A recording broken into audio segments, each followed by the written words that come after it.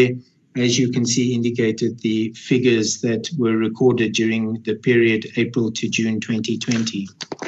The number of protection orders that were served, looking specifically at the categories total number of protection orders received per province.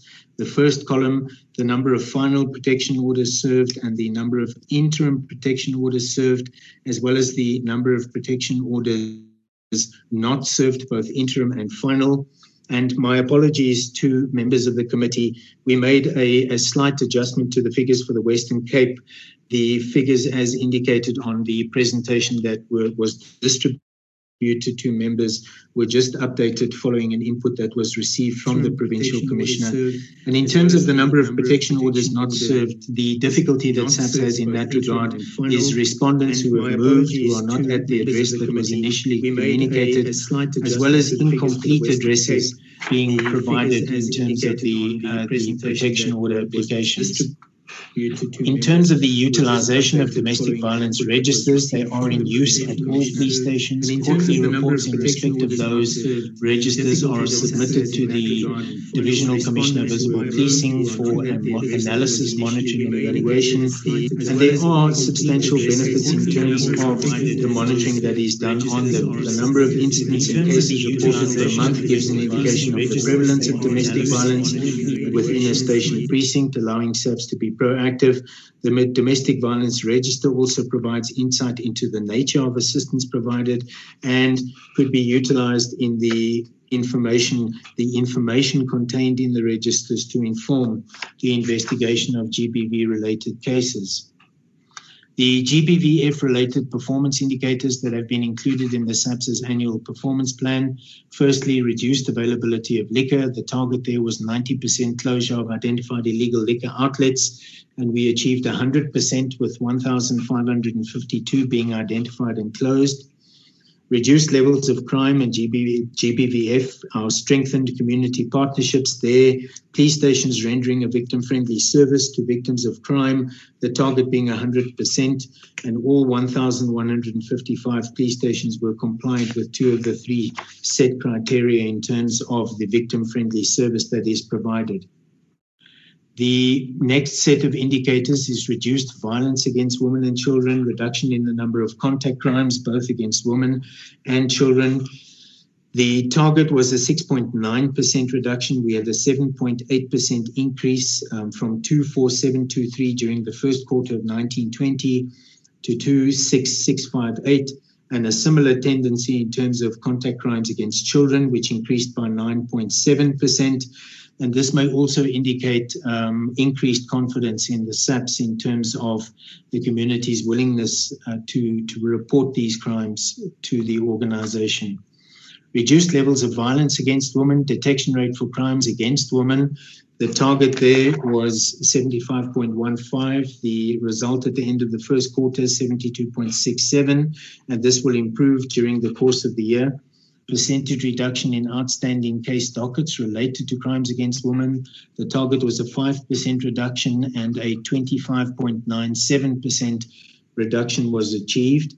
Detection rate for crimes against children, the target was 70.1%, 66.53% was the result at the end of the first quarter.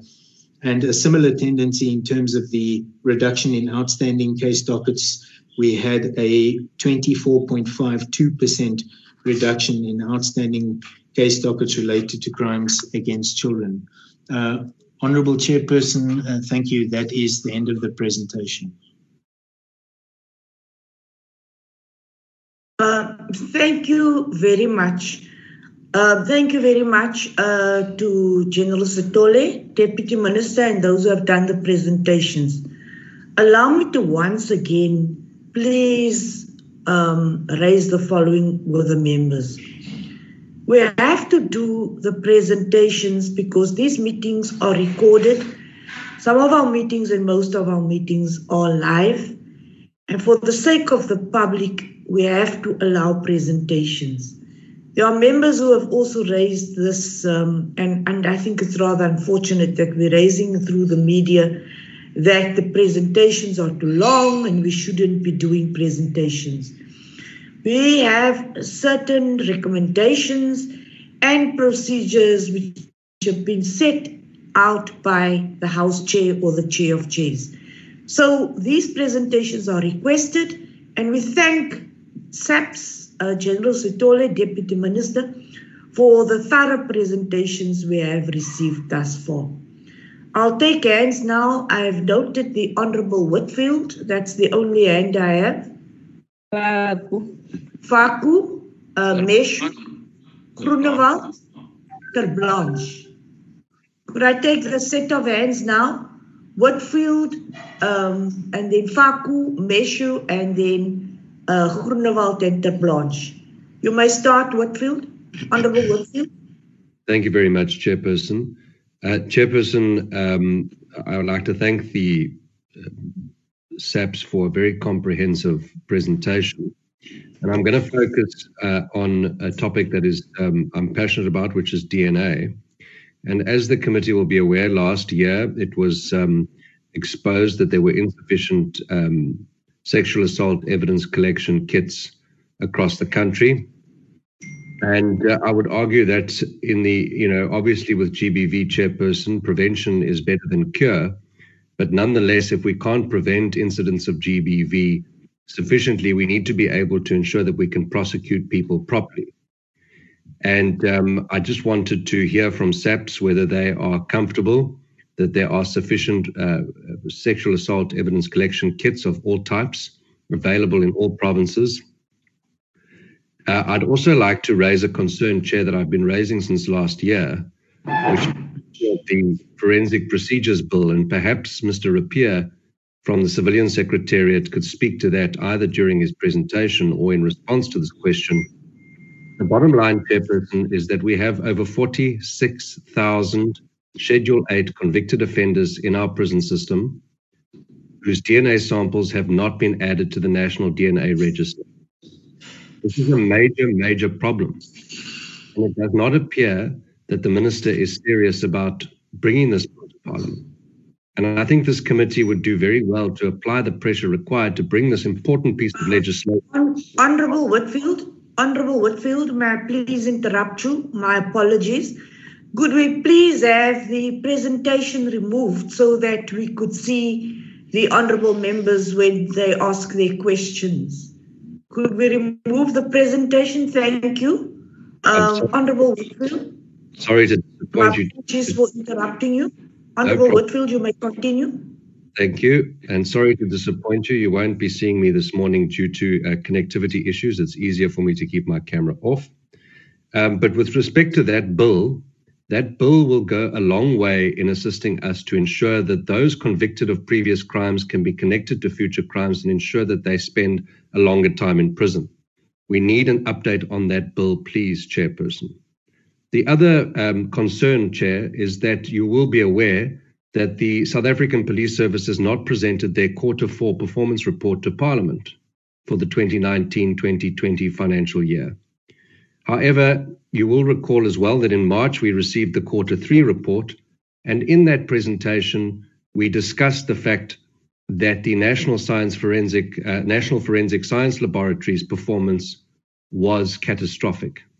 From Q1 at 93% down to 74% in Q2, it literally fell off the cliff in Q3 down to below 20% of DNA case exhibits analyzed within the required 90 days.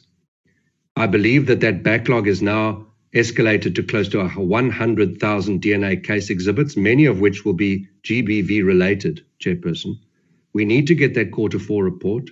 We need the response from SAPS as to what is the crisis with the forensic laboratories. I'm aware that they are coming to the committee, Chair, but we can't wait another week or two to get the answers we need to ensure that we tackle this issue head on. I would then like to also ask by when SAPS believes they will have the DNA analysis capability up and running in the Eastern Cape laboratory. I think it's critical that the load is spread across the country so that we're able to mitigate against any backlogs because, as I've said before, DNA delayed is justice denied, Chairperson, for many, many victims of these horrific crimes. Thank you very much. Thank you very much, Honourable Faku, and then Honourable Meshu. Honorable Mapatso have noted Joanne. Honorable Faku, you may continue. Thank you, Chairperson. Greetings to yourself and to Deputy Minister and members. Chairperson, I think as a gender activist myself, I must say that... Again, sorry, apologies, Faku. Would it be possible for you to turn on your video? Or do you have connectivity problems? It's turned on, Chair. All right, thank you. You may continue. There we have you. Okay, thank you, Chairperson. First, let us welcome the presentation from SAPS. I think, Chair, myself as a gender activist, I must say that one is impressed with what is on the presentation. We hope that what the presentation is giving us today, that most of the things that have been said will be implemented. At least there is improvement, Chairperson. You know, I'm from the Eastern Cape. I must thank the Provincial Commissioner of the Eastern Cape. Whenever I have issues, even station commanders of gender-based violence issues, they are easily accessible, especially when my constituency office is in Oxford Street, where I will call the station commander of Kunumi Police Station and the one in Oxford Street. They are very accessible and they are very helpful. So even when we go to court, police, they are accommodating us. So we appreciate that. And as we are visiting police stations around the country, you can see at least the friendly victim centers in the police station. They are there. Rape kits are there. But one must also appreciate the training of SAPS on gender-based violence-related issues. I think that is one thing that we need to appreciate. And I think as a committee, we've been emphasizing on that police must be trained on gender-based violence issues. Also to empower our SAPS on human rights issues. I think that is one of the cornerstones that I really appreciate, because sometimes even the studies show that when people go to police station, that police women are the ones that victims feels more comfortable in talking with. So I would really appreciate perhaps the Deputy Minister that women are allocated in those areas, but also we want men to be there to understand when a young lady or a child comes in and say they are raped. I also appreciate part of the presentation, the coordination of gender-based violence structures. If we do this, Chairperson, you would never have gender-based violence issues as we have currently. So if those structures are coordinated at a provincial, at a local level, like where you have your CPFs, if we can have this, I think it will help us as well. I see that they are saying that they are going to host gender-based violence sexual campaigns. My questions will be, when will this be done and where? I hope you will also use community radios with different languages that are in South Africa. Let us also appreciate the development of the victim identification database. I think this will help us a lot. And I hope that this information will be escalated down to even ward councillors. So ward councillors can post this information. But also, Chairperson, let us appreciate the 200 allocation of social workers in police station. My question I wanted to ask, in terms of time frames, what are we talking about? When will these social workers be allocated? We want more than 200, of course. I think, DM, you need to have more negotiation. We have a lot of interns when it comes to social workers who are currently unemployed. I think we must utilize that opportunity. Let us also appreciate the reduction on crime against women and children. It's -6%. It's a great achievement. Of course, there's more that needs to be done. But what I have discovered that these crimes are mainly done by people whom we trust. It's our brothers, it's our pastors, it's people that we trust, our own fathers, our husbands. So I think it's important that as you are doing this campaign, churches are involved, all stakeholders are involved, so that we make sure that all of us fight gender-based violence. It's not only an issue of South African police services, but it's an issue of all of us. But also I wanted to raise the issue, Chairperson, of the protection orders. You know, people don't take protection orders very seriously. I see that like in the Eastern Cape, 514 were issued, but 124 were received. So I think the provincial commissioner must have a strategy around that there must be people that are allocated to deal with the issue of protection orders. But generally, there's an improvement, especially during the lockdown, for us people that have been in and out of courts listening to gender-based violence. The police have done investigation within a short period of time.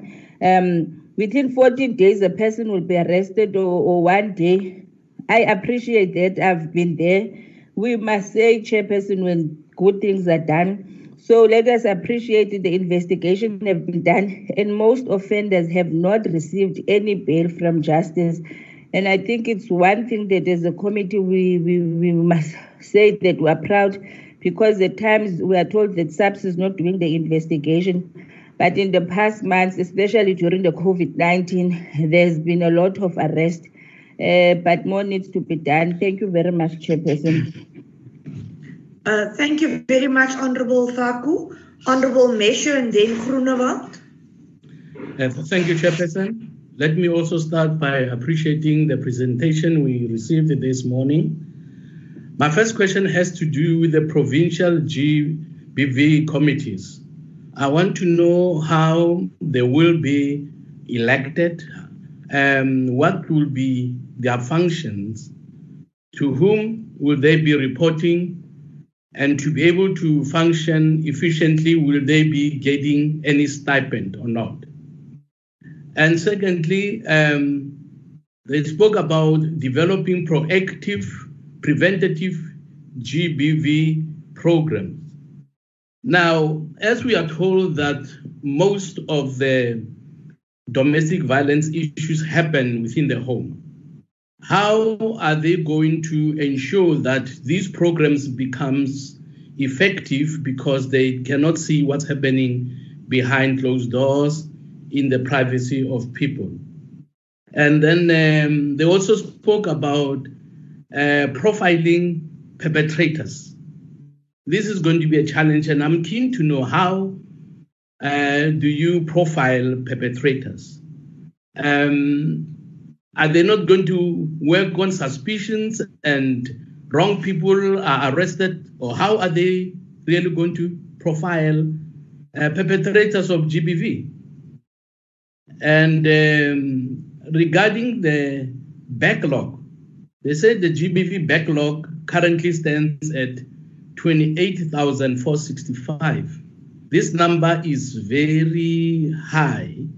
What are the contributory reasons why this number is this high? Is it because of shortage of manpower? Is it because of delicate cases they are dealing with, and the people that have not yet been assisted? Obviously, they are complaining, they are losing hope because they see the perpetrators in the streets with them.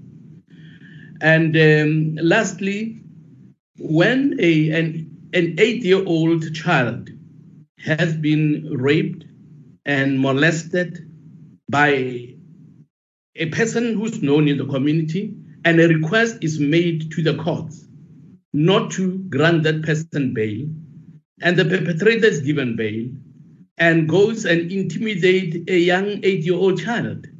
In such a case, what can be done to protect children? Because it is very traumatic, particularly if a child has to go to school and they see their violator almost every day. And when the violator sees this child, they point a finger at them. Is there nothing more that the police can do in their... I know that they are not the ones who give bails. There are times when the police would say bail should be denied and the courts still give bail. But in the interest of protection of children, is there anything more that can be done, or is there nothing that can be done? Thank you. Thank you very much for the question. My apologies. Thank you. Can you note me, Chair? Majosi? Yes. Honorable Majosi, you come after Mapatse. Could I have Groenewald now and then Ter Blanche? Thank you, Honorable Groenewald. Chairperson. Thank you, Chair. Can you hear me? Yes, very Chair? clear, and Okay, thank you. your visuals are good. Thank you very much. You may continue. Thank you, Chair. Chair, firstly, I want to say that it is custom that when we deal with a specific subject, that we get well-prepared presentations and submissions from the police services. But the question I have, Chairperson, is yes, everything sounds very good, but the question remains, what is happening in practice? We have all these plans and all these strategies, but my problem is that there are still too many cases with what we can see, and we do see specifically on the social media, where, for instance, women going to police stations are turned away, are actually some of them even been raped further and all that sort of things. So my question is, do we really ensure that what we want to happen in practice, does that materialize? And I don't see it, Chairperson. For instance, if you go and look, and the Secretariat, for instance, did some findings on a census where they visited all the 1,143 police stations in South Africa in terms of the compliance to the Domestic Violence Act. And the startling finding is that only 21 police stations, only 21 of the 1,143 stations were fully compliant with the provisions of the Domestic Violence Act. And only 66% of those police stations had victim-friendly rooms that are functional and resourced. Now, my first question is, Chairperson, only 21 police stations and only 66% are compliant as far as victim-friendly rooms are concerned. And I would like to know what practical steps are going to be taken to ensure that this specific situation changes so that we can ensure that there is protection for the victims of domestic violence. My second question, Chairperson, is that I see as far as the immediate interventions to address the gender-based violence during the lockdown and beyond, is that research has been taken or conducted research to understand gender-based violence and the trends thereof, and which has been associated with the COVID lockdown. Now, my question is, did the research started? Who is doing the research to understand gender-based violence? And when will we be able to receive a report on this research? Because it is very important that we get that research to see what we can learn from that and to see how we effectively can fight gender-based violence to reduce it. Lastly, I also want to add to the backlog of the forensics, Chairperson, and I see on slide 20 that the target was initially to reduce the backlog to 5,000 by the end of 31 March of 2020. Now that was just, the lockdown started on the 26th of March. So I firstly want to know that we obtained the target because I don't see it. And currently the backlog stands on 28,000. What is the new target date? And if we have a new date, what is the target as far as the reduction of those cases are concerned. Thank you, Chair.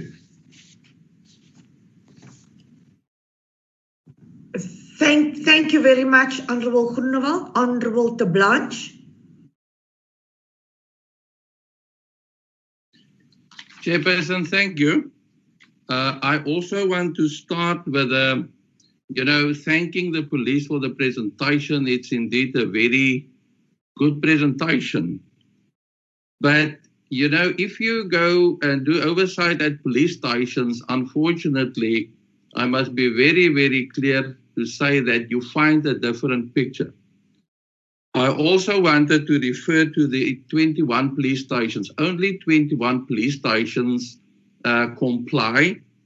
And then, 66 had victim-friendly rooms. Now, if you go to the police targets for 2021, there is a target set that 100% of police stations must apply during this financial year. Chairperson, I have a problem with that in the sense, and I want an explanation, because I'm also aware that all capital works, stuff like that, came to sort of a stop. So how are they going to comply with this? This is my first question. Secondly, Chairperson, in the question and answer session that we had the other day, the minister himself acknowledged that the registers at the police stations are not properly kept. And, if that is the case, obviously the information that the management of the police are getting on the different levels are skewed. And then obviously they cannot do proper planning. Chairperson, that was also mentioned by my colleague Whitfield, about, the forensic laboratory. There are, Chairperson, in total, I think something like 100,000 investigations that cannot be done due to lack of maintenance, lack of renewal of contracts, consumables, stuff like that. Chairperson, this is not a good picture at all. And I'm really very concerned about that. And then lastly, Chairperson, if you go to the police stations again, the people are suffering the most are people in rural areas. After hours, you are very lucky if you find one police official on duty there. And these people need to be, assisted by medical experts and stuff like that. That is not readily available in rural areas, Chairperson. And I just need an explanation on that as well. How do the police intend to rectify that? Thank you, Chair.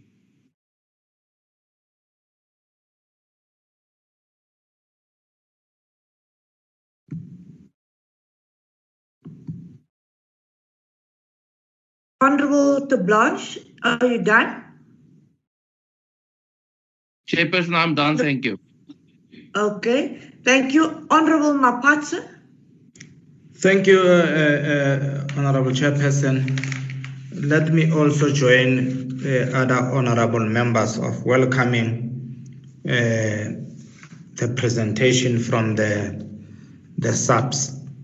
I think this is it's encouraging, this presentation so far. It is different to other presentation, although more needs to be done, but at least there is something that shows that SAPS is doing something about the gender-based violence. As we have explained that at least now there is integrated work with other departments, which is what we've been talking about, that the more integrated department deals with the gender-based violence.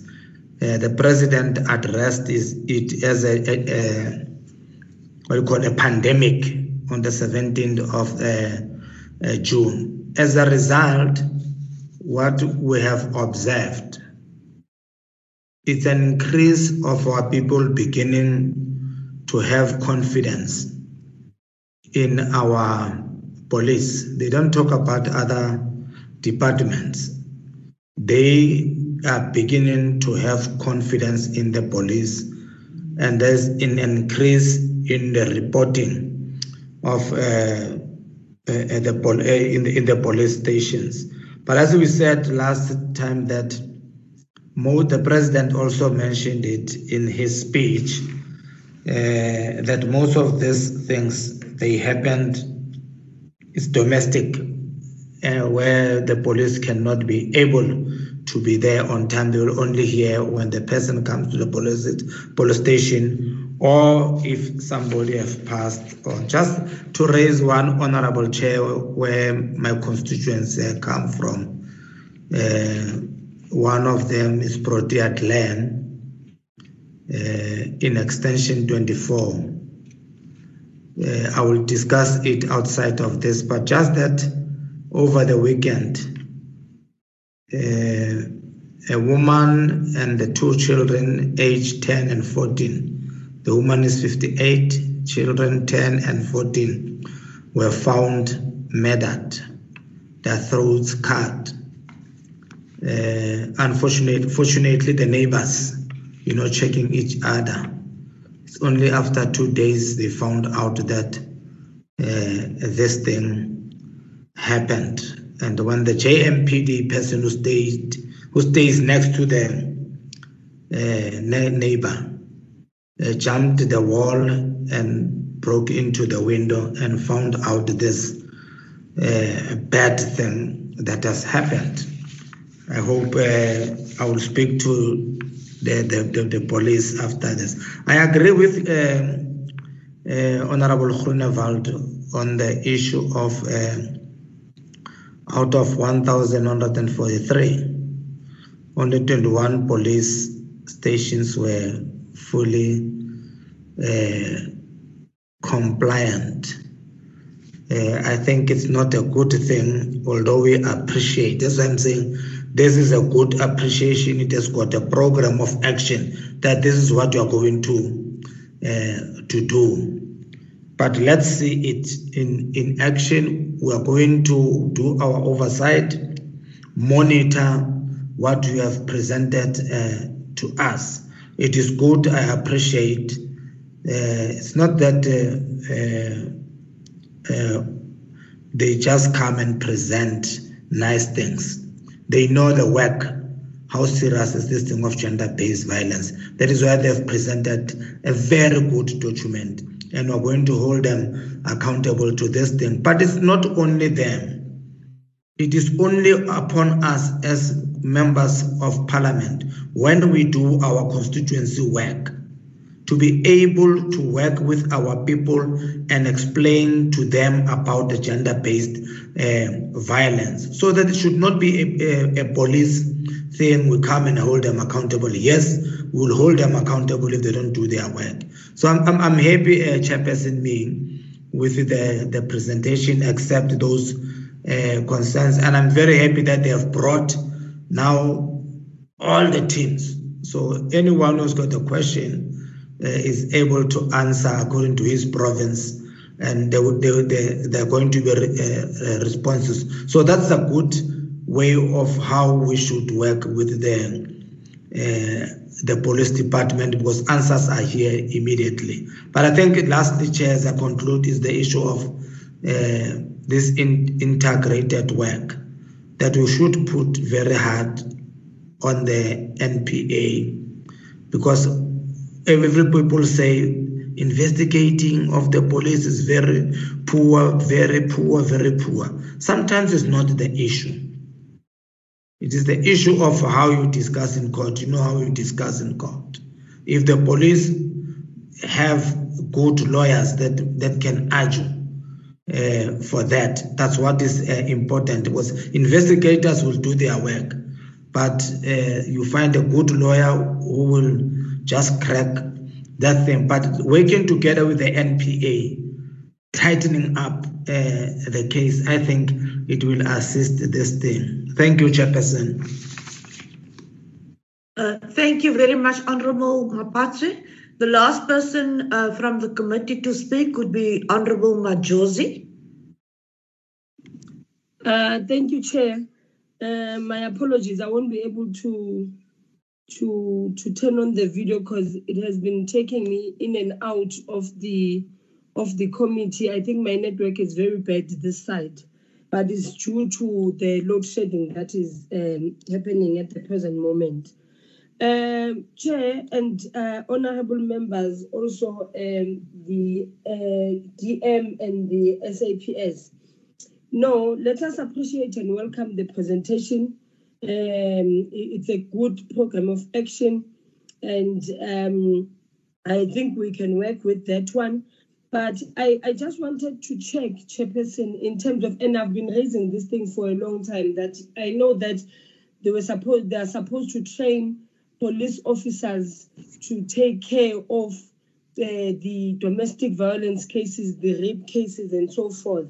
But if it is possible that maybe they can also get interns of social workers, people who are properly trained on counseling people and on being able to make that one person speak, because it's one thing when a person comes to a police station, and it's another thing when you will have to explain what brings you to the police station. And also, Chairperson, we must take into consideration that the domestic violence, maybe it has decreased this time because of the lockdown. I had several honorable members speaking about it, that it might be because of the lockdown regulations, which require other people to be indoors and to work at home. So you will never know what transpires in those homes. So I wanted us to check how then do we will be able to solve those cases, and maybe we should wait up until level 1, and then maybe they open the country so that we see how many women will come to the police stations and report these cases. But nonetheless, Chairperson, the program that they have presented today, it brings hope. At least we'll see that there will be positive outcomes, but only it does not depend on them, as Honorable Mafatswa has said, that it does not depend on them only, it depends also on us as this portfolio committee, that what is it that we do, Chairperson. I think we must then, with this program of action that they have presented, it's upon us that we do our own oversight, that we see all these things that are being presented today, that they are there in police stations, so that we know what is it that we are dealing with, and we were able when they come back to report, we are able also to give them a report back to say we have been in these police stations, we have been doing this, and this has been this is what we have found. But my last point, Chair, would be that I would want to ask if they will be able to be invited in dialogues that would be hosted maybe by different constituencies. We've got constituencies, Chairperson, and as level 2 regulation allows that maybe you can have those as long as it is 50 people inside. So as much as we can touch as many women who would like that to happen, Chairperson. So I want to know if maybe they will be able to be invited in those dialogues that will be hosted, and also they must provide then for different provinces who do we contact in terms of inviting them to come and present on gender-based violence, on domestic, and how then do we report such cases. I would really appreciate that. Thanks, Chair. Thank you, honourable members. Honourable Peacock, I've noted you, but I will give you an opportunity to speak as the first speaker after the crime stats. I would like to give the police deputy minister an opportunity to respond so that we could start with the crime stats. Deputy Minister General Sithole, please bear in mind that we are coming to the end of Women's Month. As Honourable Whitfield has also said, the Q4 performance report is still outstanding. We will arrange and schedule a meeting for that. So I'll allow the Deputy Minister to introduce and then the SAPs to respond to the questions. Thank you very much. Thank you very much. We take note of what members are saying, both with compliments and those that say we must go and do more, because we have not done much around the compliance the figures that were outlined. So take note of that. What please allow me to ask the team in responding to the technical questions that have been asked. Thank you.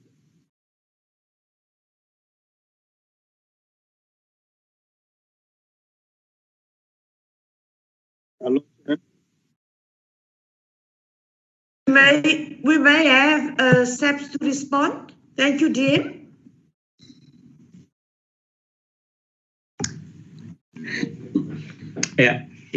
Thank you very much, Honorable Chair, for the opportunity, and thanks to the DM for the lead.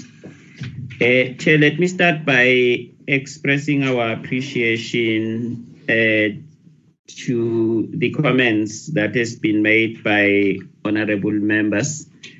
I think it's also giving SAPs the hope to move forward, and surely if we are able to utilize some of the inputs that we're getting from the honorable members, we are then likely to finish the Women's Month on a high note as far as gender-based violence is concerned.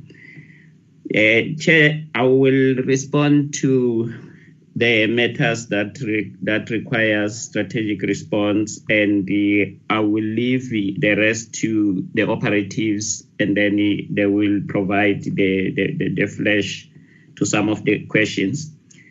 I wanted to start with the last one, Chair, on the dialogues, and indicate to the Chair that we, among others, we started a community outreach approach with regard to gender-based violence, and I'm sure some honorable members might have viewed the latest Imbizo that was held a day before yesterday, which was then also extended to, I'm sure it's 94 community radio stations across the country.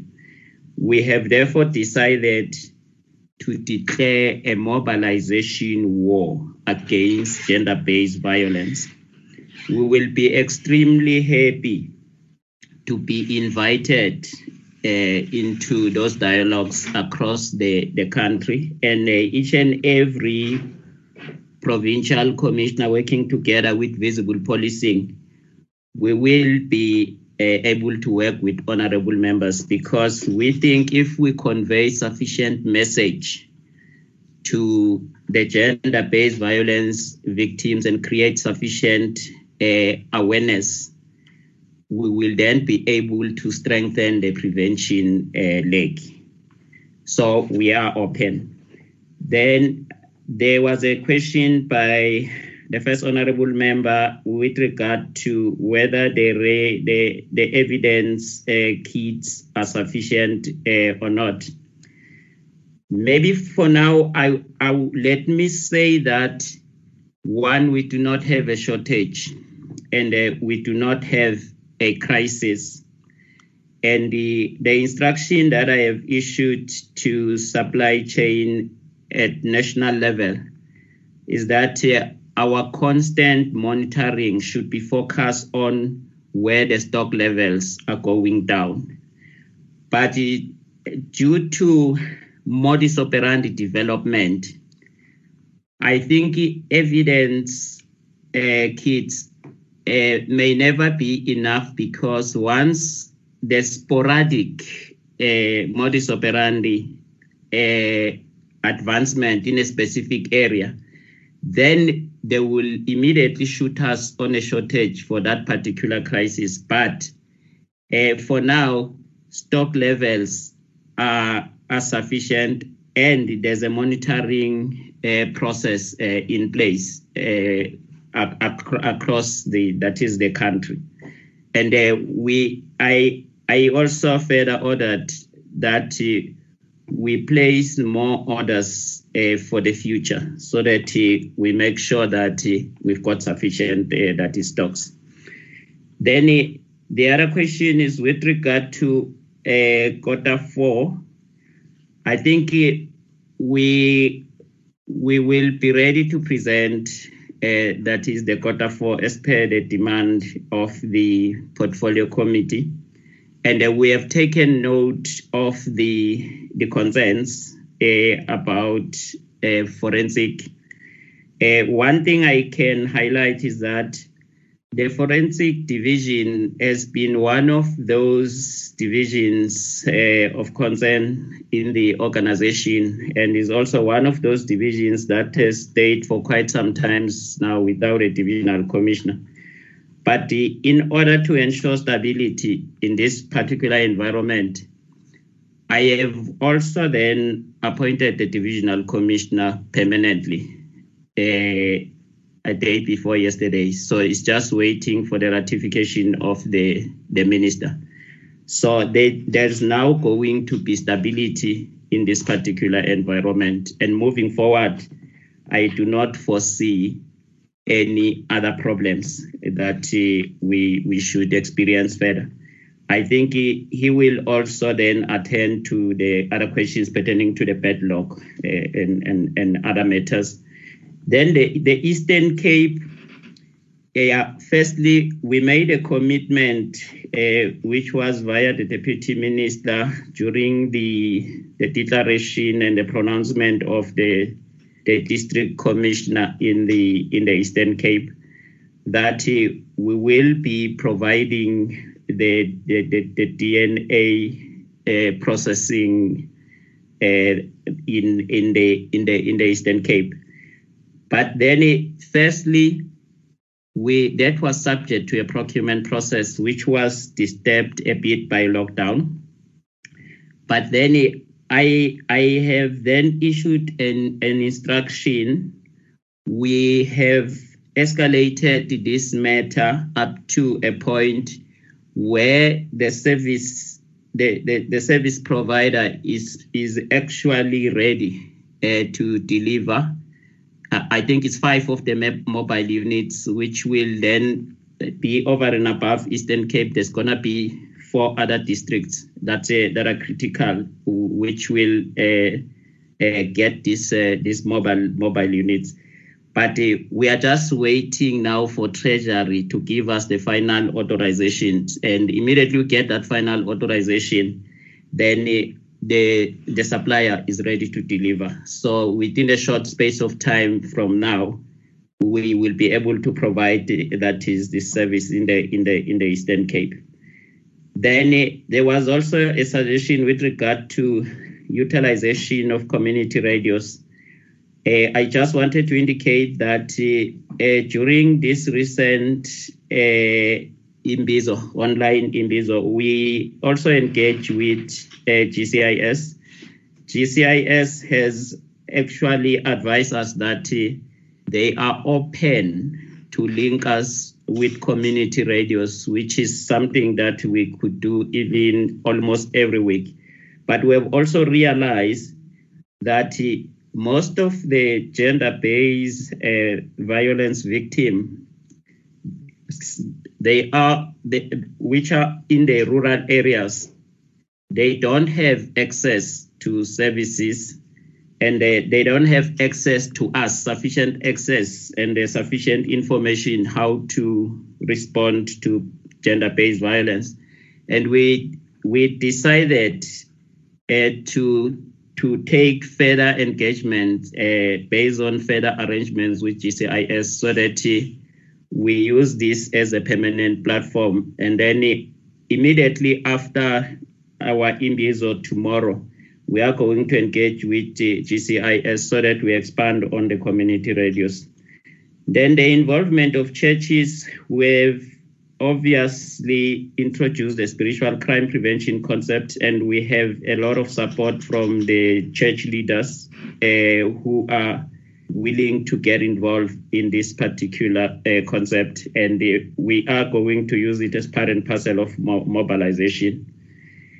Then there was a question on the prevention of gender-based violence in the home environment with regard to how we're going to do it. But I wanted to put a scenario to the committee, and at the same time asking for the support of the committee. I think our root causes at the present moment, our root causes analysis, I think it shows a combination which I think we must all provide a response to. Currently, the latest studies has uncovered that South Africa is ranked number 5 in liquor abuse and is ranked number 4 as the most violent countries in the world. Then you during the lockdown and now you had both of these two locked in the so-called family structure, because most of the people were within their home. So those who have been using alcohol or abusing it, and it will combine with violence within the home. Then there's moral fiber deterioration, where the father sees the child as a girlfriend, is inside the house. The uncle sees the child as a girlfriend, is inside the house. And we've got a good example in the Eastern Cape. One of our junior commissioners has been impregnated by the uncle in the family structure. Now we are sitting with several collapsed family structures, which I think we need to respond to through education and awareness, family education and all that, and change this. Then you go to the environmental design. Uncontrolled development is taking its toll. What you then have there, additional, is your unused buildings, which are used as brothels. They are used as human trafficking factories, and I think they all encourage gender-based violence. But we need to provide a response to this. As a police, we decided this is an area we need to focus on, but it obviously doesn't require a policing solution alone. It requires us all to respond together, and that through awareness we intend to get to the houses so that we educate, we sensitize, we create awareness.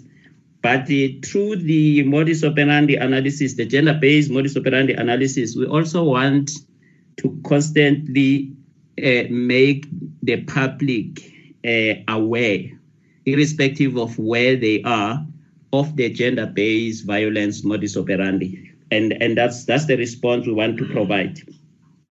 The protection of children, we've taken note of it. We think we are going to make it a cluster issue, because it will require us, the NPA, as well as justice, the whole criminal justice value system, to find a way. And one of the things that we might need to be looking at as the police, we will issue an instruction that when we oppose bail, we indicate that the existence of children in that particular type of a case, so that it become part and parcel of the factors that we raise to create more weight in order to oppose bail. Then research, I think we do have our own research within SAPS, but gender-based violence is an integrated research subject. We have spoken about it at the level of the cluster, and we intend to commission it at the level of the cluster so that it become integrated. Then the medical attention in the rural areas, I think firstly, as SAPS, we are working on the rapid service delivery access strategy, where we create a service delivery access to the victims of gender-based violence so that we can strengthen our response. But the medical side is the role of the Department of Health. And what we're going to do here, we're going to escalate it at cluster level, and we then further escalate it to inter-cluster coordination so that we can engage with the Department of Health to assist with the provision of access to those gender-based violence. The input with regard to utilization of social worker interns, I think it's a positive input. We will look at it through our community in blue concept and even including the reservist concept, but we will look at how the volunteer would be treated as far as this particular aspect is concerned. With your permission, Chair, if I could just open for I have deputy national commissioners and divisional commissioners, but I also have provinces who are connected if they've got specific questions. With your permission, Chair, can I open for deputy national commissioners first? General Sithole, with all due respect, I think your presentation has been very good and all the members have commended you for a good presentation. Could I please deal with the matter in the following way? I've noted that the Civilian Secretariat has also prepared a presentation of DM and General Sithole. However, we have dealt with the matter very comprehensively through your presentation and your responses. I would rather request that the provincial commissioners and the deputy commissioners assist us with the responses to the crime statistics, and that honourable members, we allow the General Sithole and the team to now start with the crime statistics. Civilian Secretariat, please, I have not overlooked you, and I certainly have looked at your presentation. It's a good presentation, but most of it has been covered in the presentation of SAPS. So thank you very much for those presentations on gender-based violence. I think we have managed to do this within the Women's Month, August Women's Month. But as we do continue with the program of 365 days of the year for Women's Month, let us ensure that this very good program is implemented. We have very good strategies, we have very good programs, but the implementation of these programs more often than not is not that sufficient. Honourable members, I'm now going to take the crime statistics of the first quarter of 2020 from the first. Honourable Whitfield. Chairperson, just a concern, if you would note it. Earlier in the meeting, you said that we have to present all the presentations because the meetings are public. There are questions relating to the Forensic Procedures Bill. There are responses to members which have not been provided by SAPS to the SAPS GBV presentation. So I'm afraid I don't support moving on in the manner which you've proposed if this meeting is to be meaningful. Thank you. I understand. I do understand that a number of these questions have not been responded to. It has been the practice of the SAPS at this meeting that they do provide us with written responses where they have not given us the responses in the meeting. Could I then request that we do have the written responses from SAPS? I'm going to allow Honourable Mapatsoe. You also have a comment or a point of order? Honourable Mapatsoe, do you have a point of order? Did I raise my hand, Chair? Yes, Honourable Mapatsoe. No, hey, this BBT person. Hey. No, I'm sorry. My apology, Chairperson. All right. Thank you very much. Could we then commence with the presentation on the crime statistics, and that all those responses be noted, and that we continue? Honourable members. Deputy Minister, if you can introduce the crime statistics, please. Thanks, Chair. These are a response to the decision of Cabinet that crime stats will be released quarterly. And this is our first response to that for the first quarter, April to June 2021 for this financial year. I will therefore request that the National Commissioner be allowed through you, Chair, to make the presentation through the necessary people that are assigned to do that. Over to you, National Commissioners, through you, National Chair. I, as Chairperson of the Commission. You may continue, National Commissioner. Thank you very much, Honourable Chair, and thank you very much, Deputy Minister, for the lead. Chair, our presentation on crime stats shall be led by Major General Sekhukhune, and with your permission, I can give him the floor.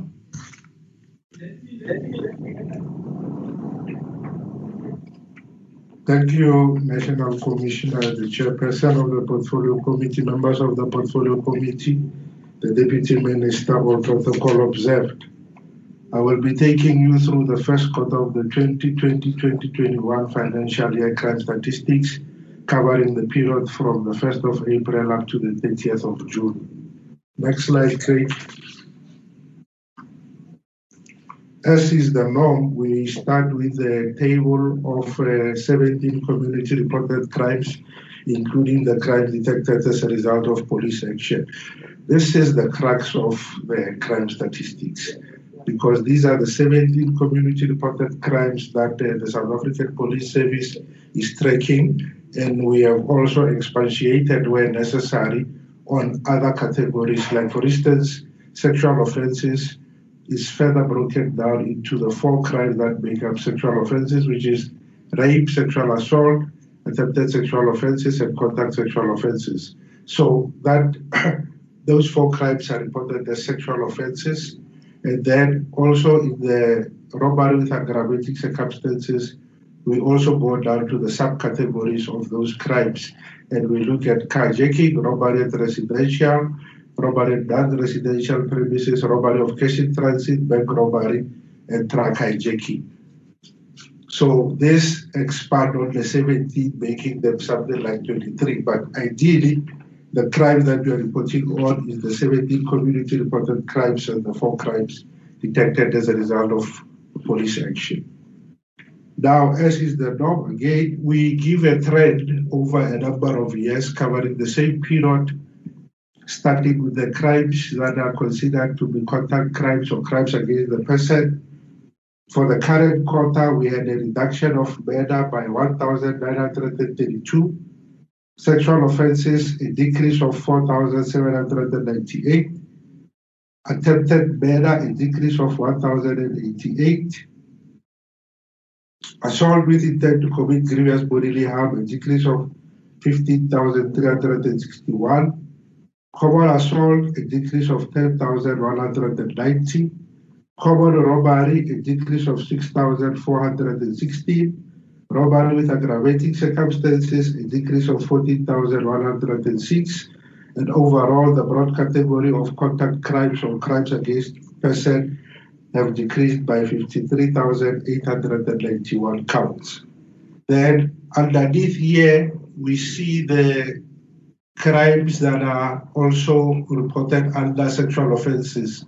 Here we just expatiate in terms of what make up the broad category of sexual offences.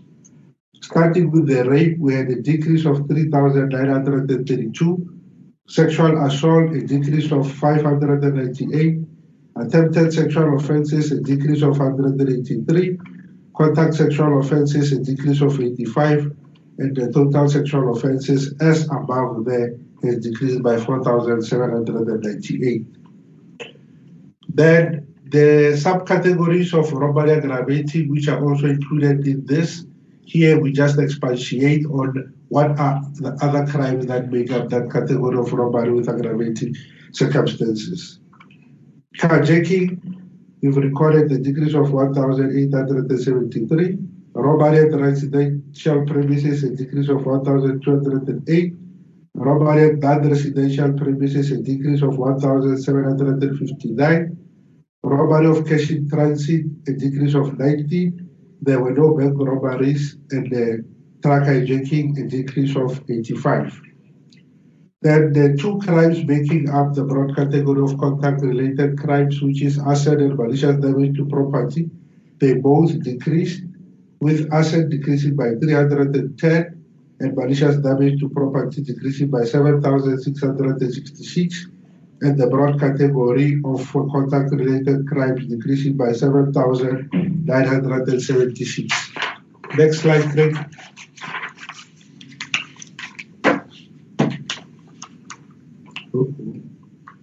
Then in this slide, we have also taken just the contact crimes or the crimes against the person. And then we then asked the State SA to provide us with the 2017 mid-year population estimates. Then we then computed the ratios or the per 100,000. The reason for doing that, there has been a misnomer whereby after every publication of crime statistics, the commentators will simply take the number of days and divide it by the number of people that have been murdered. And then you hear comments like there have been 58 people that are murdered in South Africa per day. Well, that is a quotient, but then it is not statistical, in a sense that statistics is a subject of probabilities. And for every year, there's an increase in the population. So as the population increases, the probability of a person being a victim of a crime also increases. Hence, the correct statistical way to go about it is to take the number of crimes that have been committed and divide it by the population. So we have done that, where State SA provided us with the 2017 mid-year population estimates projected up to now, and then we computed the ratios. For murder, we had the ratio of 5.8 per 100,000. That means that out of 100,000 people, there is a probability that 5.8 people can be killed. So that is how the ratios are interpreted vis-a-vis what has been done by saying 58 bodies per day, which is not statistical. Then in terms of the rape, there is a 9.8 per 100,000. Again, is the probability that out of 100,000 people, there is a possibility that 9.8 might be victims of crime. Then attempted murder, we have 5.9 per 100,000. Assault GBH is 37.2 per 100,000. And the common assault is 43.8 per 100,000. And common robbery is 10.9 per 100,000. Next slide. Then continuing with the rest of the 17 community reported crimes, starting with the property related crimes.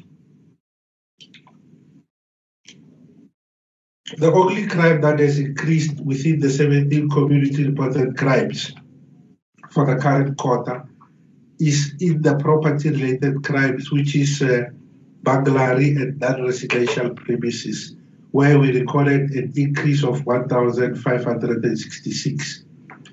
And this increase was mainly due to the burglaries that happened at liquor outlets and also burglaries at schools, especially during the level 5 and level 4 of the lockdown. Then burglary at the residential premises, there was a decrease of 16,305. Theft of motor vehicle, a decrease of 6,271. Theft from motor vehicle, a decrease of 13,934. Stock theft, 468, decrease, and overall, the property-related crime decreased by 35,412. Then the last category of the 17 community reported crimes named other serious crimes, made up of all theft not mentioned elsewhere, decreased by 36,249. Commercial crime decreased by 5,885. Shoplifting decreased by 6,115. And then the broad category of other serious crime decreased by 38,249. And the 17 community reported crime decreased by 135,528. Then the crimes that are regarded as crime detected as a result of police action, they should be on the increase. However, due to the lockdown situation, the police they managed to recover less firearms in terms of illegal possession of firearm and ammunition, where the decrease was 826. Drug-related crimes decreased by 21,197. Driving under the influence by decrease of 18,685. Sexual offences, a decrease of 1,778. And total crime detected as a result of police action decreased by 42,486. Next slide. Then in this slide, we look at the graphical representation of the 17 community reported crimes, where we also mentioned that the period covered was from the 1st of April up to the 30th of June. And if you look down here, we have identified exactly where we were in level 5, because level 5 started on the 27th of March up to until the 30th of April. Then level 4 started on the 1st of May until around up to the 30th of May. Then on the 1st of June, we moved to level 3. What is worth noting is that here, the blue graph indicates the current 17 community reported crimes for the 2020-2021 financial year. And the gray graph indicates the 17 community reported crimes for the financial year 2019-20 quarter 1. Now, what is worth noting is that if you look and compare at the level 5s, there was a decrease of 63,597 between the 2 points. Then as we moved down to level 4, the decrease was starting to become minimal, where at level 4, now the decrease between the previous quarter and the current financial year quarter was only 52,304. Then as we moved to level 3, whereby there was an instance where alcohol was allowed and then closed again off, the decrease is also very minimal, because it's now coming to 19,617. What in essence this graph shows us is that as we moved down the lockdown levels, the levels of crime between the previous quarter and the current quarter started with a very big margin. Then as we moved to level 4, the decrease was becoming smaller and smaller. And as we progressed further to level 3, the decrease was also becoming very minute. We will just have to see what will happen at level 2, because the way the trend is going, it seems as if either the two graphs are going to touch and cross each other, whereby we will then regard as what could have been termed as the normal levels that we were used to in the previous years. Then in terms of the provincial breakdown, all the provinces have recorded a decrease in the 17 community reported crimes. Next slide, Craig.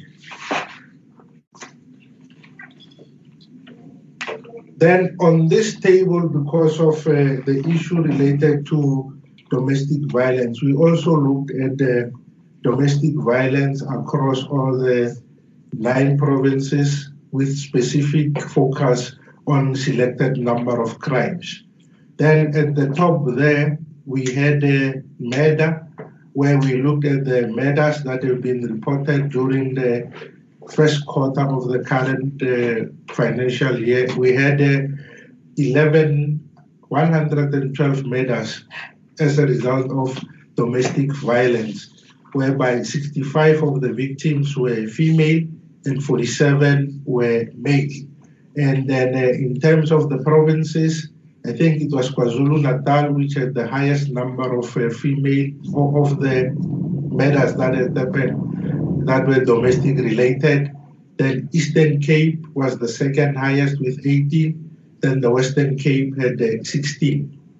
Then in terms of the rapes that were domestic violence related, that is in the instance whereby there's a relationship between the victim and the perpetrator. It can be a mother, a father, an uncle, but there is that domestic relationship between the two people. We had 322 rapes that were domestic related. Of these, female were 312 and 10 were male. Then in terms of the province, Gauteng had 70 of domestic related rapes and the Western Cape had 63. Then attempted murders, we had 189, whereby 122 were female victims and 67 were male. Then assault GBH, we had 3,364, whereby 2,413 were female victims and 951 were male. Then common assault, we had 7,518, whereby 6,214 were female and 1,304 were male. Then common robbery, we had 68, whereby 53 were female and 15 were male. Robbery aggravating, 20, 15 female victims and 5 male victims. Malicious damage to property, 2,486, whereby the properties that were female owned was 1,607 and male 879. Burglary, rest 73 and 48, then also theft, or theft not mentioned elsewhere. Then next slide. We also looked at the, initially we started with the 17 community reported crimes, then we looked at the contact crimes, which are made up of murder, attempted murder, sexual offenses. These are, in essence, crimes against the person. Again, they follow the same trend as the 17 community reported crimes, whereby at level 5, there was a high observable figure of 26,933. As we moved down to level 4, the difference now became only 22,165.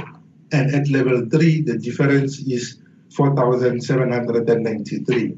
Again, the trend is that at level 4, there is big difference. As we move down to level 3, the difference becomes smaller.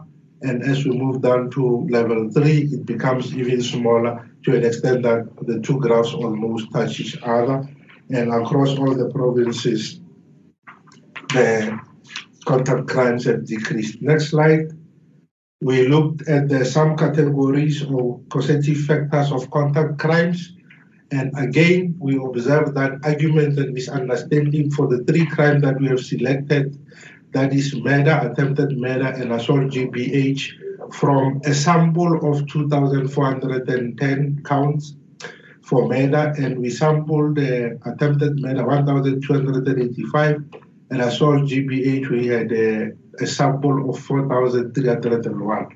If you look at the total number of murders, you can see that this is almost 80% of all the counts that had been reported in the quarter. So we did almost a sample of 80% to determine the causative factors for murder. So arguments, again, were the highest. If you add the 3 numbers here, it shows you that rape, murder, attempted murder, and assault GBH was the contributory factor arguments or misunderstanding. Then 622 was as a result of retaliation or revenge. Then we had the robberies either in a house, business, or street, which resulted in 540.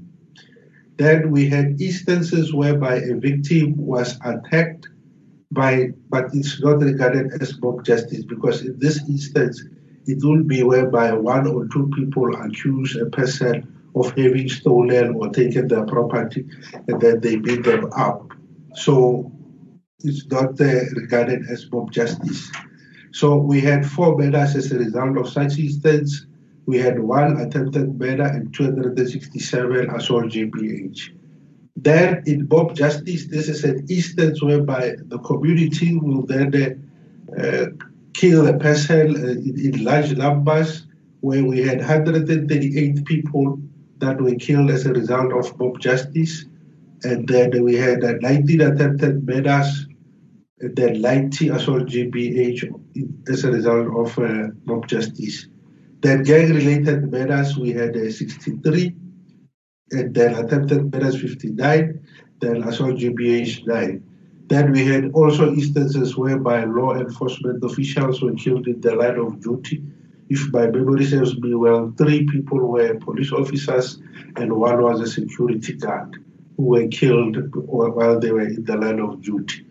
Then we had also 2 people who were killed as a result of intervening when some of the people that they are known to them were fighting. So they ended up being the victim themselves, whereas they were trying to intervene in a fight. Then during the commission of another crime, we had 10. We excluded especially rape, house robberies, business and street robberies. This can be, again, in an instance whereby maybe a house, somebody burns a house down. There was a case whereby a house was burnt down and 4 people were killed, including a 2-year-old, 2-month child, because of domestic-related issues. And then we had 4 or 5 bodies or 5 people that were killed during that particular assault. Then we had 25 taxi-related murders. Then we had 4 as a result of hijacking, whereby the victim was either trying to resist the being hijacked, or the hijackers simply took it upon themselves to eliminate witnesses, and they killed the victim. Then we had 2 murders as a result of road rage.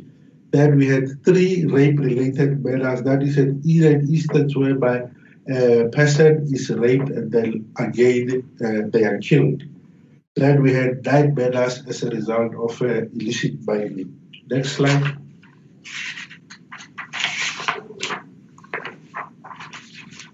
Next slide. Then we looked at the place of occurrence, again for murder, attempted murder, and assault GBH from the same sample sizes that we used in the previous to determine the causative factors. We saw that 633 murders happened at the residence of either the perpetrator or the victim. 1,184 happened in the public place, either a street or open field. 35 of the murders happened at business premises. 75 at the mode of transport, either a bus, car, or taxi.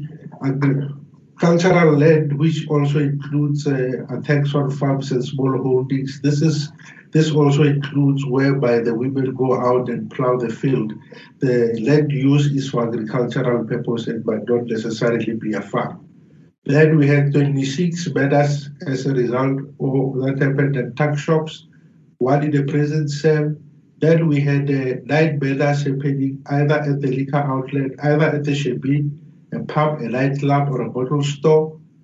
5 attempted murders at such places, and 31 assault GBH.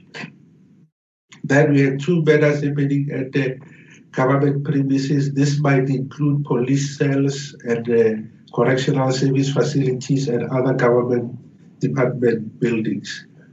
Then we had 12 murders either at the track or station. We had 10 murders at mining premises, 9 at the petrol station. Mostly would be hit whereby a person would be followed, and then when they get to the petrol station to fill in their car, they get shot and killed. Then 6 were at the lake, river, or dam. 9 happened at the dumping site. Then we had 4 happening at the educational institutions, either a school, university, college, or daycare. And then 3 happening of the murders happening at leisure premises, hotel, gas, and B&Bs. Next slide.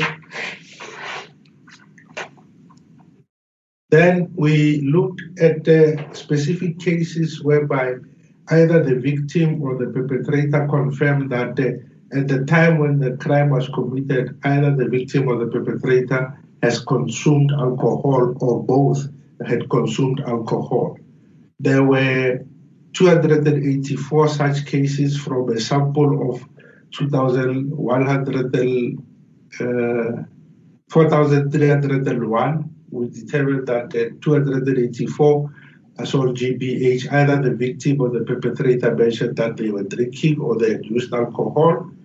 Then 130 rapes where such assertion was made, and 56 murders where such an assertion was made, and also 11 attempted murders. Then at the bottom there, we had the place where it was confirmed that these crimes happened either at the Shebeen or tavern or a pub. 9 murders happened at such facilities. 31 assault GBH happened at such facilities. 5 attempted murders at such facilities, and 2 rapes at such facilities. Next. Then the crime of murder, again keeping in mind that these are the level 5, level 4, and level 3. What we observe again here is that there was a reduction in murder of 939 at level 5. Then at level 4, the reduction was 759, and at level 3, it was 234. Again, as you move down the lockdown levels, the differences between the two curves come closer and closer together. And the murder has decreased across all the 9 provinces. Then next slide. We looked at the causative murder per province, whereas on the other side, we just simply looked at the causative factors. In this instance, we tried to break it down into the provinces and identify which provinces had problems with regard to the specific causative factor that we have observed. KZN, in terms of misunderstanding, was the highest with 40. Western Cape had 35 murders because of arguments, and Eastern Cape had 34. Then mob justice, KwaZulu-Natal was the highest with 42. Gauteng followed with 32. Then house robberies, it was Gauteng with 38 murders resulting from house robberies or business or street. And then Western Cape was the highest in terms of gang-related murders. And then taxi-related murders, again, it was Western Cape with 10. KwaZulu-Natal had 7 taxi-related, and Gauteng also had 7. Illegal mining is more prevalent in the Free State with 5 murders as a result of illegal mining in the Free State. And then we also had road rage, whereby 2 instances happened in the Northern Cape. Next slide. Then the matter of police officials, I have already spoken to the fact that there were 4 people that were killed as a result of being on duty, and that we identified that 1 was a security member. So the blue graph was for the people that were killed while they were on duty, and the gray graph were the people that were killed while they were off duty. So in total, 2018-19, we had 17 police officers that were killed. Then in the second, in 2019-20, we had 18, and then in the current financial year, we had 8. Then in terms of the provinces, KwaZulu-Natal had 2, and the other provinces recorded 1 each. Then next slide. Then we had attacks on farms and small holdings. In the current quarter, we had 9 murders that were recorded in Q1, April to June. In 2018, we had 11, 2019, we had 13, and then in 2020, Q1, we had 9. That is a reduction of 4 counts. However, there were also other crimes that were committed at farms. We had 45 robberies at the residential premises, whereby I think 2 people were also killed during some of these robberies at the residential premises. Then we had 12 attempted murders, we had 3 rapes, we had 14 assault GBH, we had 3 attempted robberies at the residential premises, and 9 theft of motor vehicle.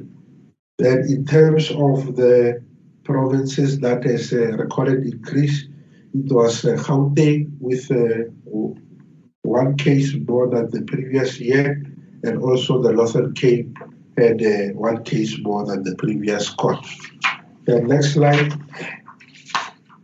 In the next slide, we looked at the rape. It follows the same trend with all the other crimes that we have seen, whereby the differences between the 2 graphs come closer and closer together as we move down the lockdown levels. And all the provinces have recorded decrease with regard to the crime of rape. Next slide. In the next slide, we look at the rape at the places where it occurred, and then we break down by province. We had 870 rapes that happened at the residence of the perpetrator, victim, or including residents known by victim. 122 Eastern Cape were such premises. Gauteng, 229 rapes happened at such premises. KZN, 146 rapes happening at such premises. Then we had public places whereby Gauteng had 88 rapes happening at such premises. Western Cape had 50.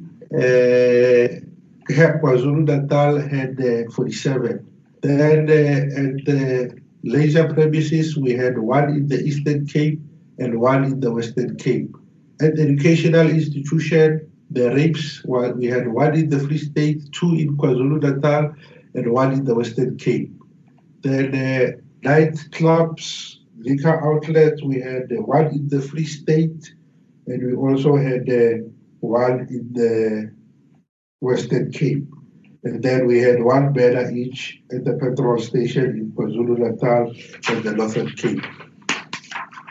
Then the next slide, we looked at the trio crimes, which is made up of robbery, robbery, non-residential, and carjacking. Again, the trend is the same with all the other crimes, whereby the budgets are becoming smaller and smaller between the 2 quarters. And again, for the trio crimes, all the provinces have recorded decreases. Next slide.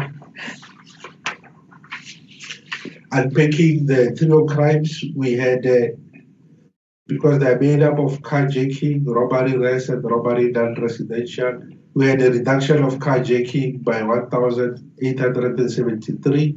Robbery rest decreased by 1,208. Robbery and non-rest decreased by 1,759. Then in the next slide, we look at the next slide, we look at the property-related crimes. We have already indicated that burglary at non-residential premises was the only crime that had increased within the category of property-related crimes. I will not go through this as I've already touched on them in the table at the top. Next slide.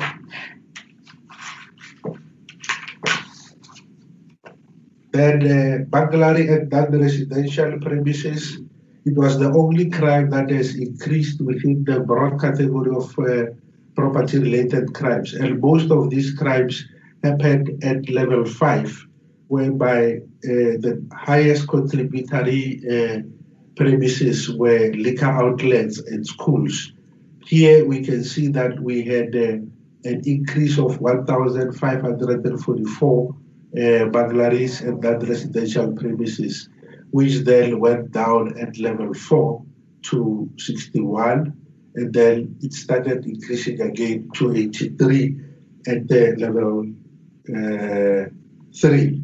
Then the provinces that had recorded increases was the Eastern Cape with 175, Gauteng had 490 increase, KwaZulu-Natal had 743, Mpumalanga had an increase of 124, Northwest an increase of 39, Northern Cape an increase of 63, Western Cape an increase of 240, and the whole of South Africa had an increase of 1,566. Next slide. Further unpacking the burglaries at non-residential premises, where we indicated that the contributing crimes was burglaries at educational premises, where we had 2,692 burglaries at educational premises, whereby 649 suspects were arrested. Then in terms of the provincial breakdown, the highest province that had the province that had the highest number was KwaZulu-Natal with 651 burglaries at the educational premises. Gauteng had 607. Eastern Cape had 326.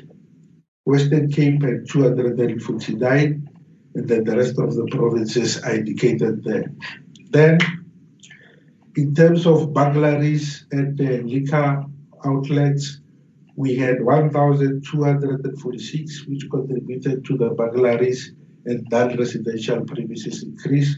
And then of those, 537 suspects were charged. The highest province in the burglaries at liquor outlets was Western Cape with 270, Gauteng followed with 228, KwaZulu-Natal with 224, Northwest with 190, Eastern Cape with 107, and the rest of the provinces recorded increases less than 100. Then the last crime that we looked at was the crime of stock theft, which interestingly had a different trajectory compared to the other crime types. Whereby at level 5, the two graphs were almost touching. Then at level 4, they became apart, and then the decrease there was 281, and then at level 3, they almost came together again. And the reason why this can happen, I was informed that there were active operations in the Northwest, which included changing some of the personnel within the stock theft unit.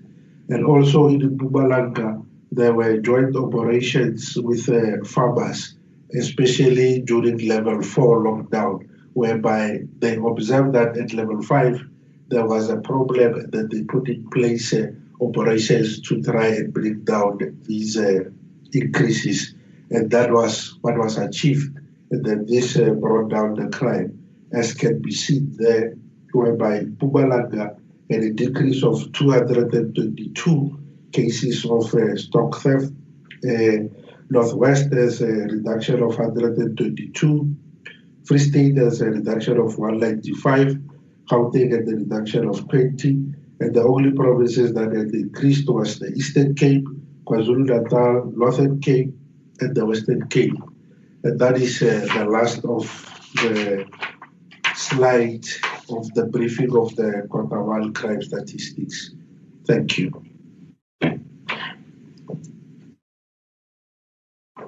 Thank you very much for quite a comprehensive presentation.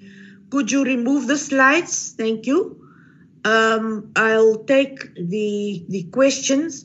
Please do not forget about the questions of Honorable Whitfield during the first round of presentations, because I think those questions are applicable for this presentation as well. I've noted Honorable Groenewald. We'll first take Honorable Peacock, as I had said earlier. Honorable Peacock, and then Honorable Groenewald, Honorable de Blanche. I'm looking for more hands. All right, you may start. Honorable Peacock. Yes, Chairperson, me, Majosi. Majosi. So we'll start with Peacock. Thank you, Chair, and greetings to all. Mine would be mostly on the gender-based violence question, but it also relates to crime stats. What I want to find out is how do they deal with the crime against persons with disability, especially those that are visual and verbal, that have visual and verbal impairments. Because when you look at the stats, they do not specifically state how do they deal with that specific section of women or children. And what I want to know also is how are they registered into the gender-based violence register? Is there on the register, does it specify also for them to be included on the register so that they can state their impairments? And with regard to the stats, we expect it to segregate that this, or out of these stats, we are having this amount of women or children that are having a particular impairment. And are police officers well trained also to deal with such issues of women or children that are having specific impairments? I think that's all from my side. Thank you, Chair. Thank you, Honorable Peacock. Have you raised all your questions on GBV because it relates to this presentation as well? Honorable Peacock? We've lost her. I'll come back to her. Honorable Groenewald? Thank you, Chair. Chair, firstly, I want to say that we received the quarterly crime statistics and I welcome that. I must say that for many, many years I've asked for quarterly crime statistics. And 2020, it seems, is the year we're full of surprises. So thank you. And the fact that we can receive it now quarterly makes a huge difference because then we can address the problems that we can identify from these crime statistics. Now, firstly, Chairperson, the question is always how reliable these crime statistics are. And firstly, I want to say it is, as far as I'm concerned, impossible to make a real comparison if you take the first quarter of the previous financial year because of the lockdown. So I won't go into the comparison issue as far as crime statistics are concerned because we have this unusual situation with this first quarter. But what is important, Honourable Chair, is that the capturing of the crimes on our case administration system as well as the integrated case docket management system is the first crucial step to ensure that we have reliable crime statistics. Now, Chairperson, we have many meetings, we have asked questions about the integrated case docket management system. And I want to ask, the first question is, what is the number of our police stations that have implemented the integrated case docket management system? And what are the current challenges with the further rollout of the implementation of the ICDMS? And then I also want to know when will the case administration system be phased out? My second question, Chairperson, is if we talk about the population ratio, I want to know which population data has been used as far as these quarterly, first quarter crime statistics are concerned. My third question, Chairperson, is on the farm attacks and farm murders. And thank you again. I've requested when we received the national crime statistics of the previous year that we also received the attacks on farms, not only the murder rate, but what I want to have some clarity, Chairperson, it's not clear on, if you look at the attacks, because it says 3 attempted robbery at residential premises, 14 assault of gross bodily harm, 3 rapes, 12 attempted murder, 45 robbery at residential premises. Now, I want to know, can I add up all these incidents to say that there's a total of, it seems, around about 90 attacks as far as farm murders are concerned? So I just want to have some clarity on that. And then lastly, Chairperson, I want to know, when we talk about crime statistics, we know that that is an indication on the performance of a specific province, and we have all the provincial commissioners here, and on a specific police station. And I know, Chairperson, and everybody knows, that when crime statistics are gathered, that not all the crime cases are recorded, because if you record too many cases, specifically if I can go to station level, then it indicates that there's a problem, and in a certain sense it indicates poor performance, which should be wrong. And I want to know how, and I can address this to the Commissioner, how is he going to address this issue to ensure that at police level, station level, that we get all the statistics and not some reported crimes. Thank you, Chair.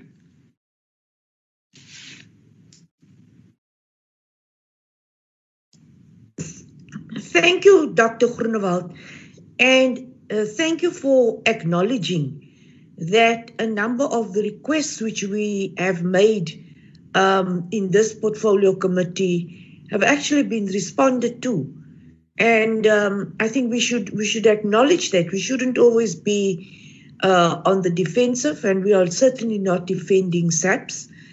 But the requests we have made as a committee haven't all been responded to, but they certainly, SAPS, they are beginning to respond to the requests of the committee. Now, honourable members, let us not just say that there are weaknesses. Let us start acknowledging that, one, we requested quarterly statistics and we are receiving that now. Two, we requested that provincial commissioners be present in the committee when we ask these questions. I believe Honourable Peacock was quite vociferous in demanding on more than one occasion that the provincial commissioners be in the meeting when we do ask certain questions.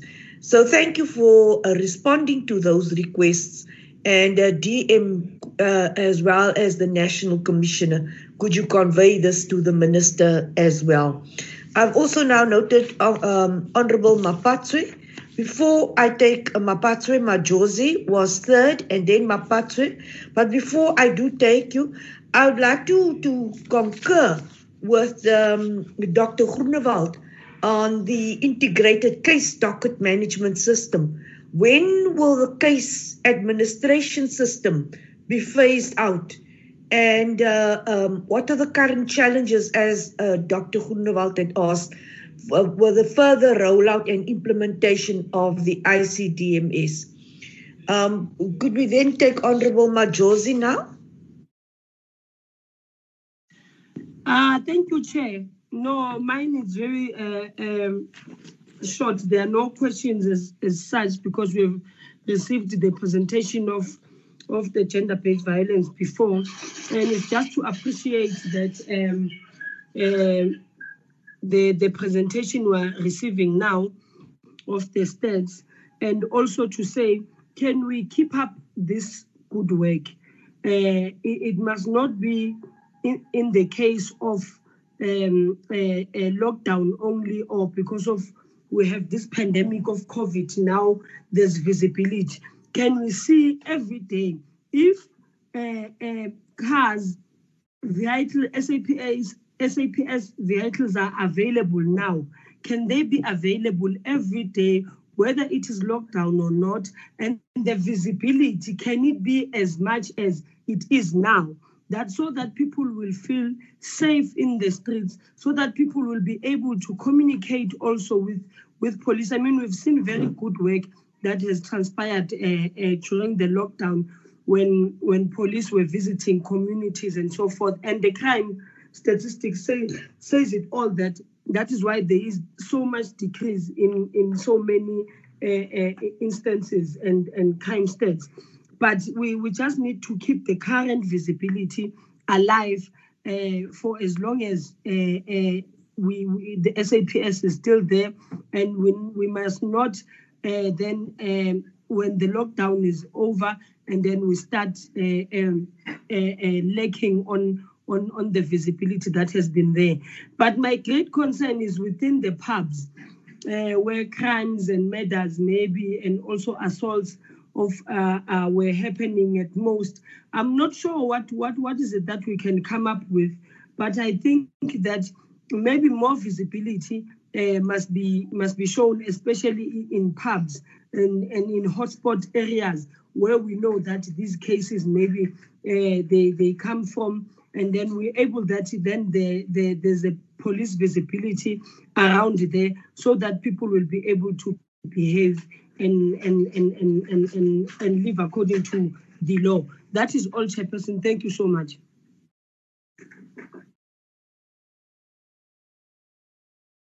Thank you, Honorable Majosi. Honorable Mapatwe. What about me, Chairperson? You are next. I haven't forgotten about you. First Mapatwe and then Terblanche. Thank you, Honorable Chair.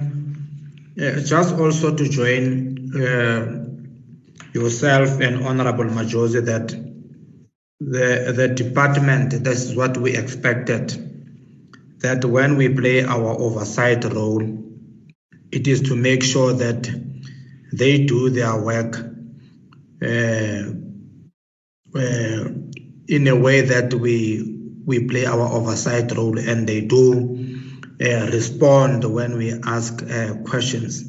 I think today's portfolio committee, I must say, DM and also the National Commissioner. From our side, I think you have indeed also gave us more information on the presentations. We really appreciate that. But I just want to ask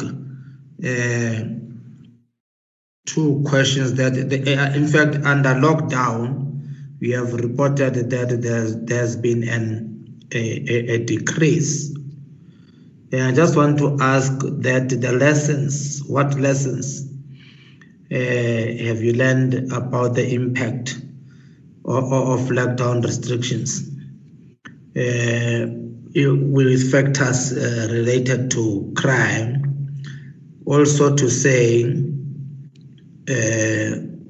how you're going to adapt your strategies to combat crime based on the lessons you learned, and also the crimes patterns are expected to normalize with the easing of lockdown restrictions.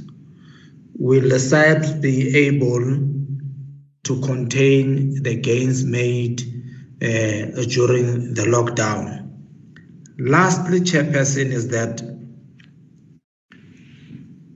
we said we don't want to politicize the portfolio committee. And under your stewardship, we have managed to achieve that, or we're working towards that. But we have been, under your stewardship, allowed to raise whatever issues, and you always sometimes give more time for members to raise their issues. If time does not allow, you always say we can convene in the next. You can convene the next meeting. But what we just see in the media about Honorable Whitfield and other anonymous members complaining about how the chairperson runs the meeting, that they are not happy. We have a platform here where you give everybody a chance to speak. But if people, honorable members, will go out to the media and complain about you when they don't complain in the committee, they are beginning to politicize this thing, or they do have personal issues about the chairperson. This is a chairperson of the portfolio committee, and we support her chairmanship. And in the manner that she has been running our meetings, she has been running them professionally, and even more biased towards honorable members. But if members are not happy, please raise these issues in the committee. Don't go to the media, because some of us were happy in the manner that she runs the meeting. But if you go to the media and complain about the chairperson without facts, we want to know those facts. Why are you saying the chairperson is not running the meetings correctly? And these anonymous people, please don't come and destroy this family of this portfolio committee. We might disagree, but so far we have been very critical and playing our oversight without fear or favor.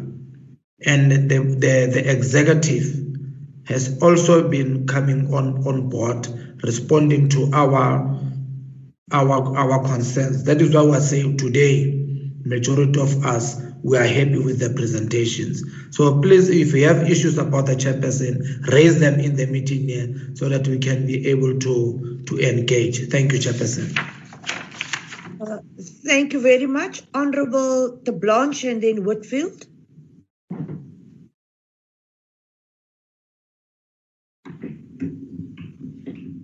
Honorable de Blanche, are you there? Thank you. Chairperson, I'm here. Thank you very much. I also want to thank the police for this presentation again. Chairperson, my first question is, I just want to know what progress are the police making to align our crime stats with international standards? That's my first question, Chairperson. Secondly, Chairperson, I am very happy that we are getting quarterly crime stats now. My question is, to what extent does the department now utilize the information, the crime stats that we're getting, to align our policies and, obviously include that in our approach? And if so, what progress are we making? Has it got a positive impact, or what is the position? Chairperson, then it is a well-known fact that there is quite a percentage of unreported crime. And I just want to get some indication as to maybe the percentage and what impact it's having on, the crime stats as well. Chairperson, and then I think the most important issue is maybe the criminal justice system value chain. I just want to know, I think the ultimate test is, about the efficiency of the SAPS and the system then, is the criminal justice value chain. How is this going to assist that? And are we focusing on that? Ultimately, Chairperson, we want to minimize crime and see that perpetrators get behind bars. That is all my questions. Thank you, Chairperson. Thank you, Honorable Whitfield. Thank you very much, Chairperson. Chairperson, just in response to the allegations leveled against me, I would welcome any links to any articles where I've publicly chastised the committee.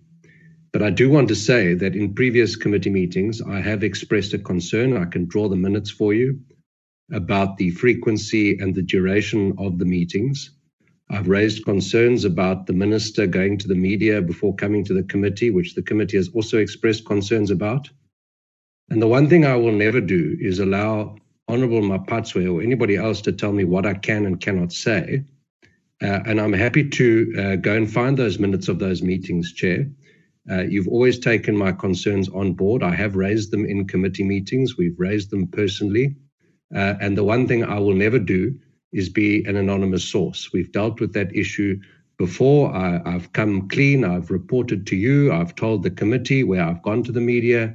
I'm not scared of raising my concerns in the committee, and I'm certainly not going to stop raising them publicly if I feel that they're not being addressed.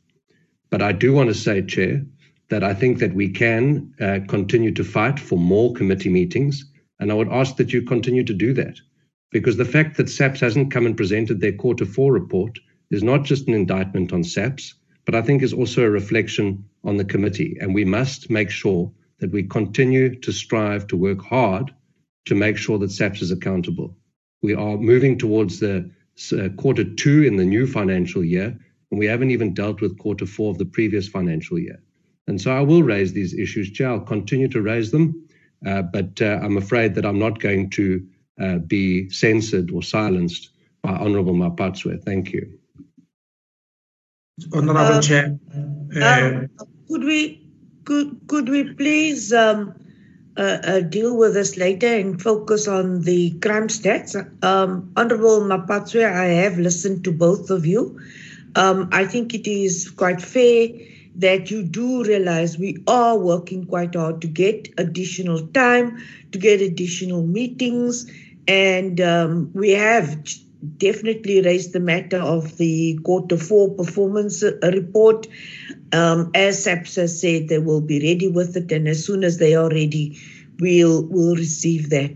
So I think your concerns have been attended to. It is just that some members are completely sometimes impatient, and I do hope you realize that during this time of lockdown, it is not that easy to just have the business as usual, and we are constrained by the opportunities we do have to have these virtual meetings. That was the last question. I'm going to take the Deputy Minister and then the National Commissioner. Deputy Minister? Yeah, no, thanks very much, Chair. I hope I'm audible. A bit of an echo, DM, but we can hear you. Okay. No, thanks very much, Chair and the members of the committee. Appreciating as well the fact that we are linked with our provinces today as we appear before you as the committee. We take note of the concerns that members have raised, and of course we appreciate the positive note all members have given in terms of appreciating the report that we have presented to you in the form of statistics through General Sukune, and that there are issues that you will want us to do, which you have also raised with us on the gender-based violence.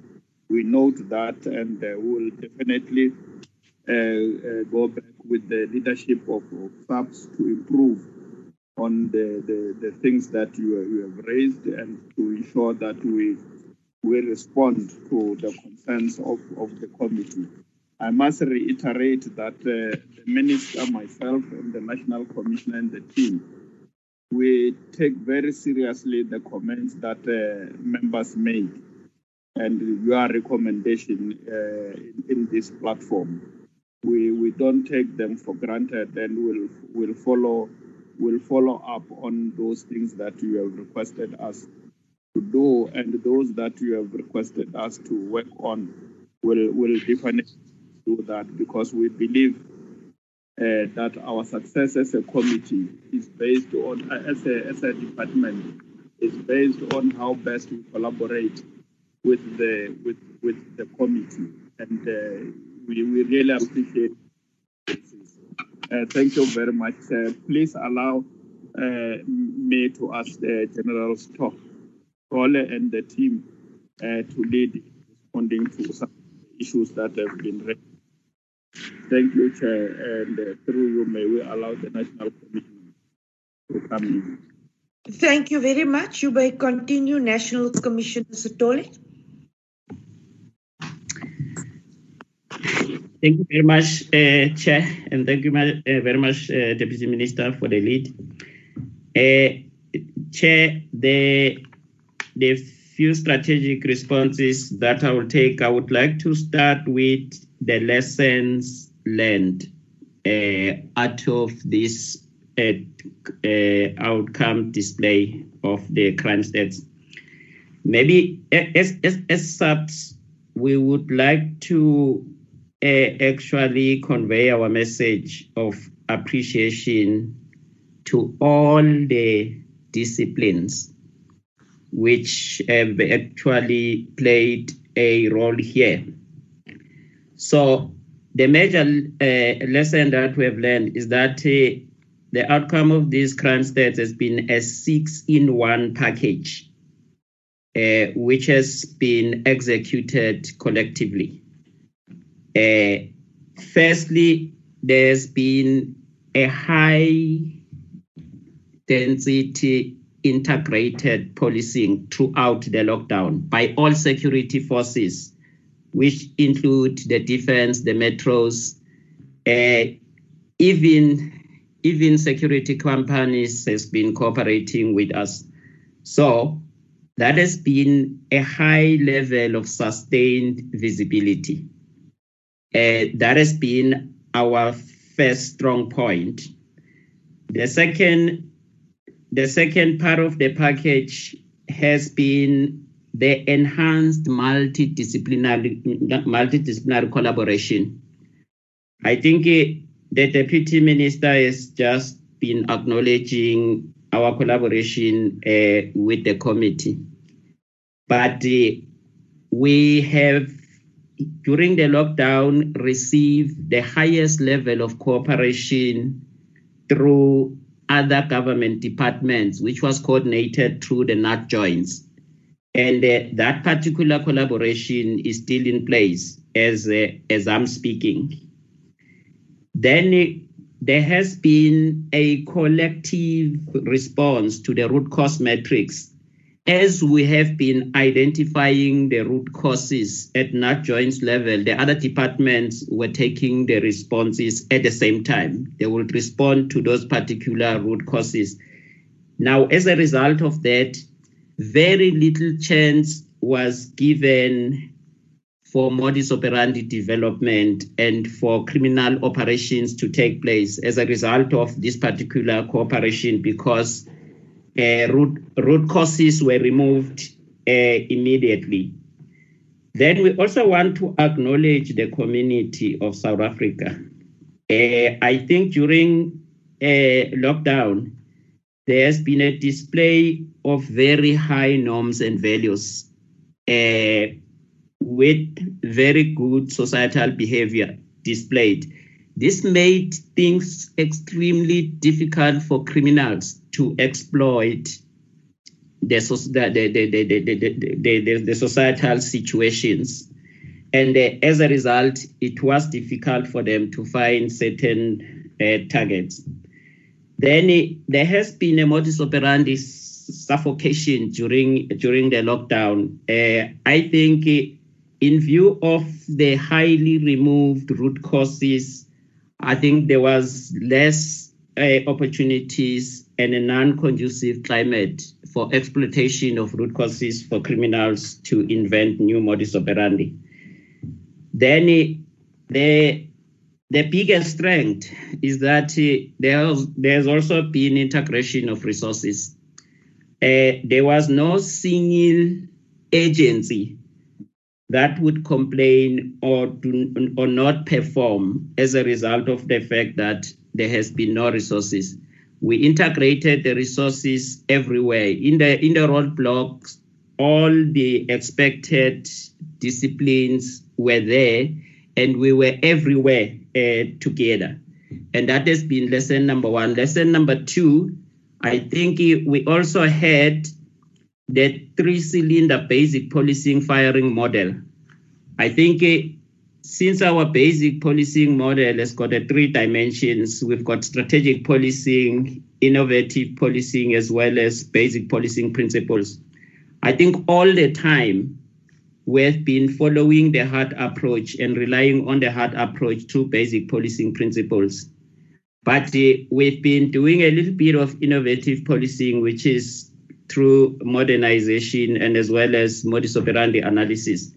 But the cylinder that has not been firing is the strategic policing cylinder, which require multidisciplinary collaboration. Now, during the lockdown, this is the cylinder that fired the most.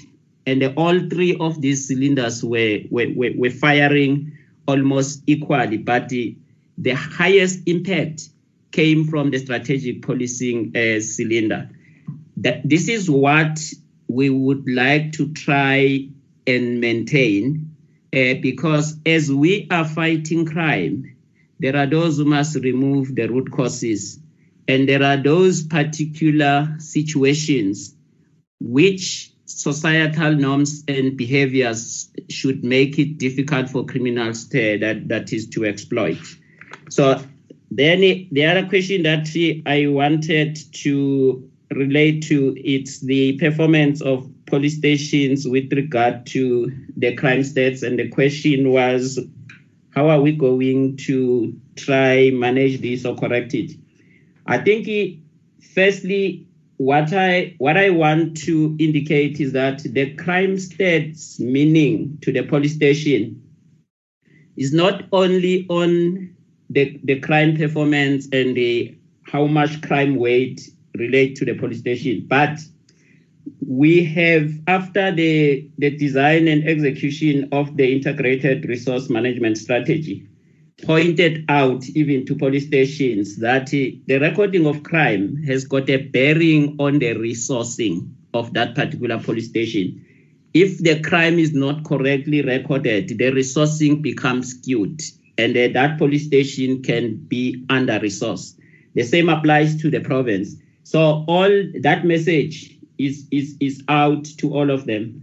Then secondly, I think as crime is also getting recorded, we also do root cause analysis and look at what causes the crime rate to go higher.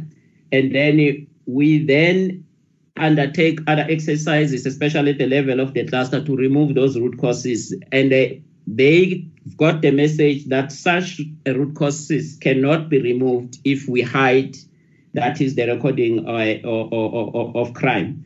Then the population growth also impact directly on the crime weight and as well as the personnel plan of the police station.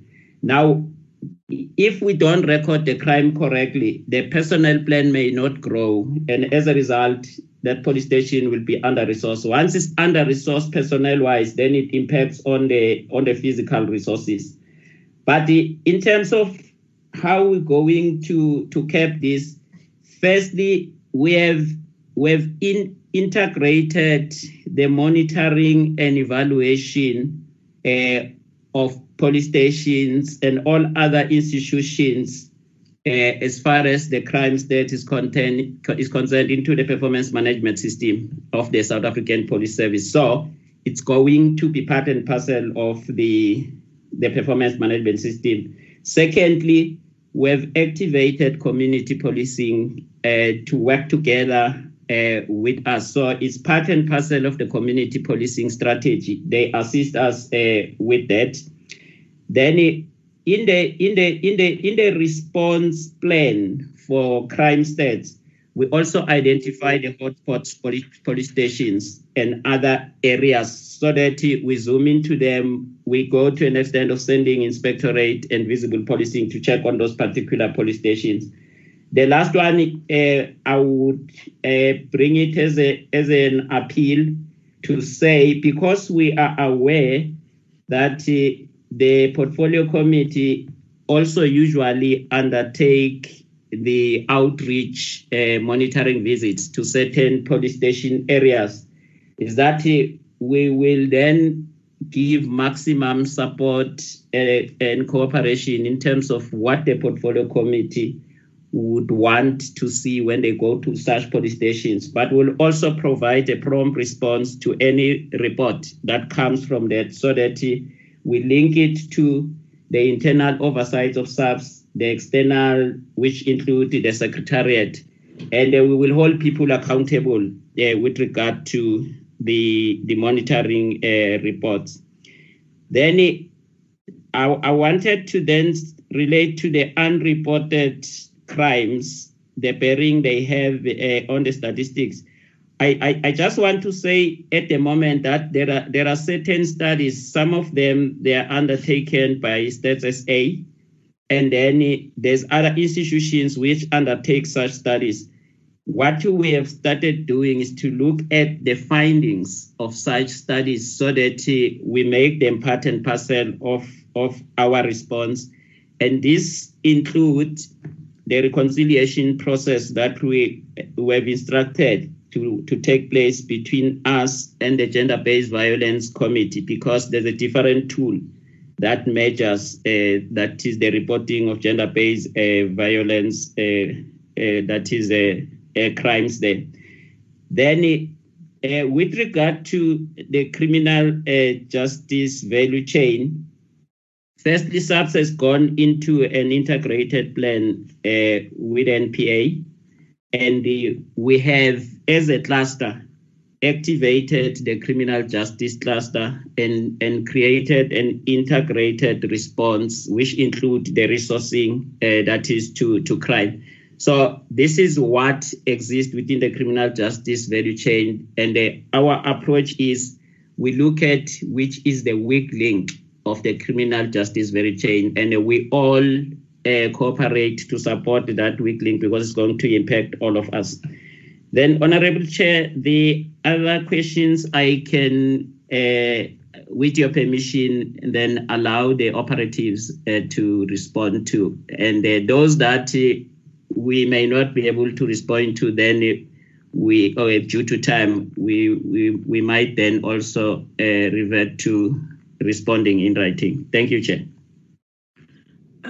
Thank you very much, General Sithole. And General, could you maybe choose selectively who should still respond? Because they've given us an additional 15 minutes, which means you still have 10 minutes. So could you please indicate from your team who you would like to respond? Please request who should speak. Thank you, Chair. Maybe because there's been previous questions on gender-based violence, I may start by requesting that Lieutenant General Sempe provide responses, followed by Divisional Commissioner Musikidi, the General Musikidi, on gender-based violence. Then at the closure, we can then afford the Deputy National Commissioner for Crime Detection and the Lieutenant General Ngwenya and Vuma. Then we can close in that order, Chair, with your permission. General Sempe, I'm sure you can proceed. Thank you, Chair. Thank you very much, Honorable Chairperson and members, the DM and the National Commissioner, including the SAPS senior management. Chair, I will start with the question that related to the campaigns. When are they going to start? We have started, as the National Commissioner indicated. The first one was led by the DM together with the National Commissioner on the 24th of this month. That was on Monday, on the television program called Expression, as well as 404, including the number of radio stations. Then the minister will also be leading the second campaign. Other campaigns will be done in the provinces, and we will report when we come back to this committee in terms of progress made in terms of these campaigns. Honorable Reverend Michel also related to the provincial committees. These particular provincial committees and the National High-Level Gender-Based Committee, we will be establishing the same principles. It's more composed of members of the South African Police Service, as well as the Women Network and the Men's Forum. So there will be no stipends paid because they are more internal. Their work will be in the main to ensure that this particular plan that we have presented here is monitored, is implemented, and quite a number of issues, including commissioning research on gender-based violence, monitoring performance on gender-based violence matters and targets, ensuring that this domestic violence data and reports are generated when necessary, the monitoring of investigation of gender-based violence cases, and other things that we have indicated in the establishment document. The programs are more about educating communities. I think there was a question to say, what is these programs about? It's more, they are more educative in nature. So that is why that we will be engaging in these particular educative programs. Then the last one, I think from my side, will be about the system, why the integrated case docket management system, the reasons why this particular system is not being used optimally. Currently, we are experiencing a slow performance in terms of this particular system. We were also informed by TMS that the scanning solution is also giving some challenges. So these particular challenges are technical in nature, but we believe that at the end of the day, we'll be able to surmount all these particular challenges. So we cannot at this point in time be able to indicate when will CAS be phased out. I think at the time when we have dealt with the technical nature of these particular challenges regarding the ICDMS, we'll be in a position to deal with the other system, the phasing out of the other system. Then from the point of view of the National Crime Combating Forum, in terms of the lessons learned, we have also commissioned a research to begin to understand what transpired around crime during the lockdown period. The study is underway now. We have approved the research proposal. I think at the right time when the team is done, we'll be able to present the findings and draw some lessons from that particular study. It will be an integrated type of a study that will be done by SAPS as well as the other research institutions. So it's a collaborative type of a study. Thank you very much, Chair. Thanks.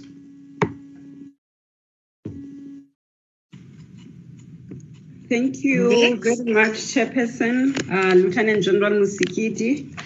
Let me start off by greetings and greetings to honorable members, the GM, the national commissioners, all protocol observed. Chairperson, I have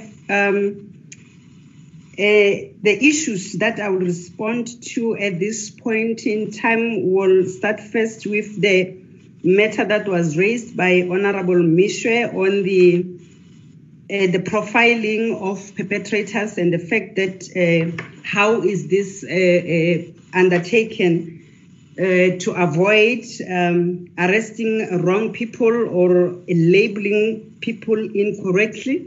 The profiling of the suspect is done on the information that is available on our systems. If a person gets arrested, we run the profiling, including looking at what he has committed previously and what are the issues at the current status, the analysis of the modus operandi of how the the case has been committed. So when all these processes have been correctly followed, there is no way that a person will be tagged with or ranked with the rank that does not define him or her. The second issue is relating to what happens when a person violates the bail. I must indicate and put on record that there are very strict processes that are followed for a person who perpetrates crimes against women and children in general to be released on bail. It will be done under a very strict processes that will be undertaken, and if that happens, that a person receives or is released on bail, there will be a very strict bail condition, and it is done in a very limited conditions or situation where a person that has perpetrated this type of crime, especially where a victim is a minor, that he will be released on bail. However, if it happens that that particular individual has received a bail, there is a adherence that has to be observed on the bail condition. If that particular individual do not adhere to the given bail condition, it is revoked as soon as possible, and the report must be forwarded to the investigating officer as soon as possible. It does not even have to wait for the next court appearance, so that the person can be put back inside if those bail conditions have been violated, and he will then be dealt with according to the strict bail conditions that were set in terms of him having to be released. I think we even have received a very clear direction from the president that, including the issue of the parole, these particular individuals do not get pardoned when the parole condition, the parole regime come into place. So the people that perpetrated on the crimes against women and children do not get released that easy. There was a question, Honorable Chair, by Honorable Groenewald relating to what happens when people get chased away from the police stations. I think we as the organization, we have put a very strict monitoring and compliance to the rule.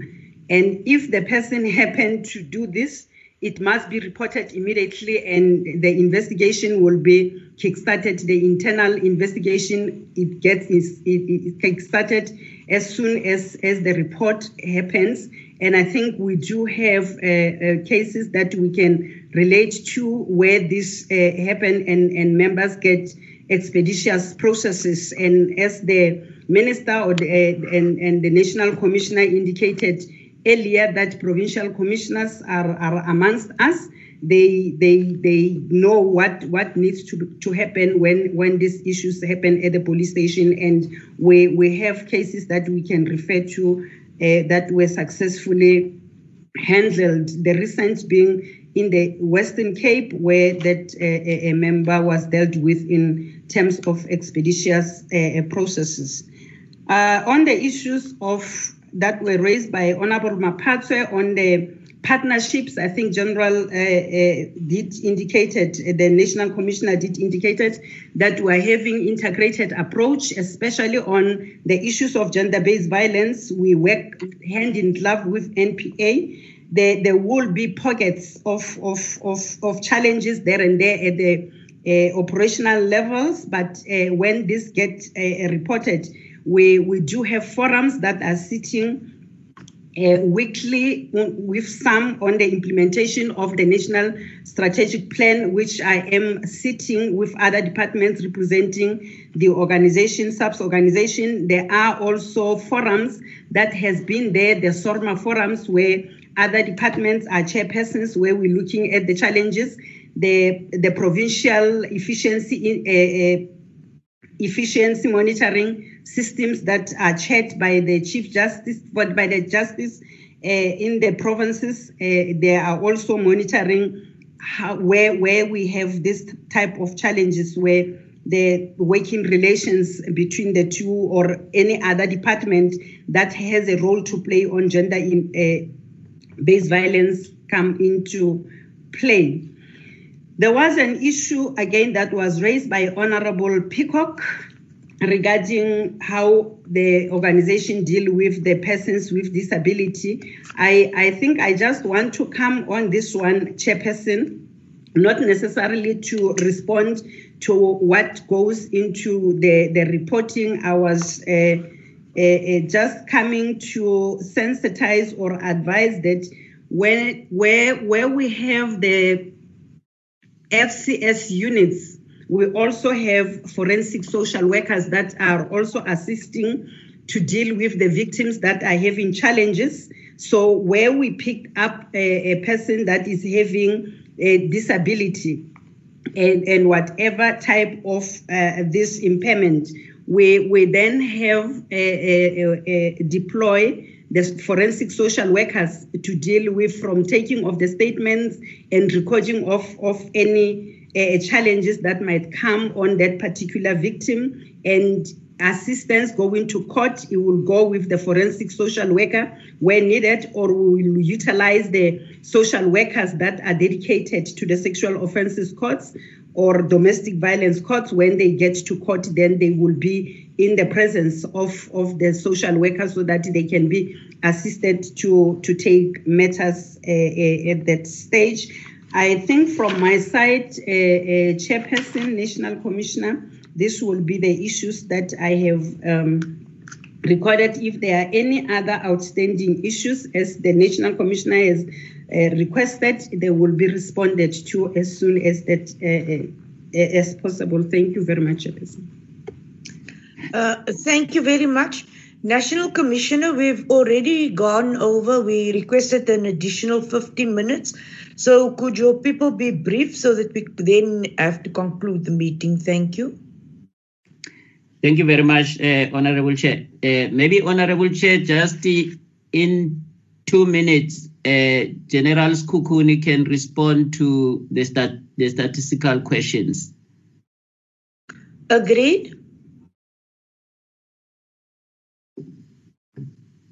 General Sekhukhune. I'm unmuting National Commissioner. Am I audible? Yes, you can proceed. So the question that was asked was the population estimate that we used. We used the 2017 mid-year population estimate that we obtained from Status A.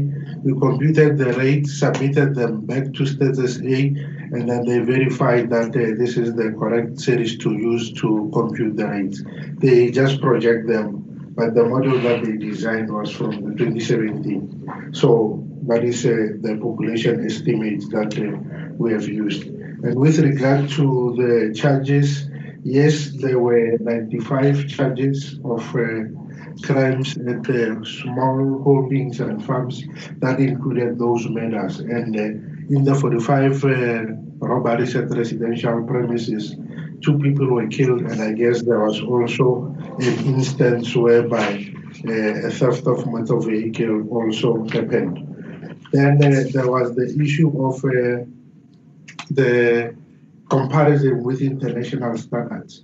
We can safely say that we've been continuously implementing and aligning the SAPS crime statistics to the international crime classification for statistical purposes.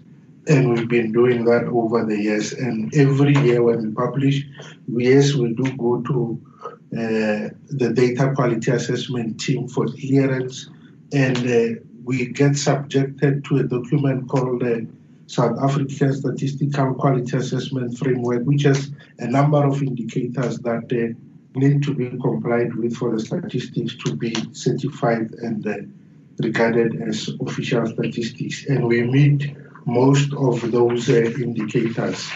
However, there is a concern that maybe I need to raise to the portfolio committee at this point in time, which says with regard to the indicator called accessibility, which is 4.6 in the very same document that I am referring to. That indicator, I'm going to code it. It says that the statistics should be made available to all users at the same time.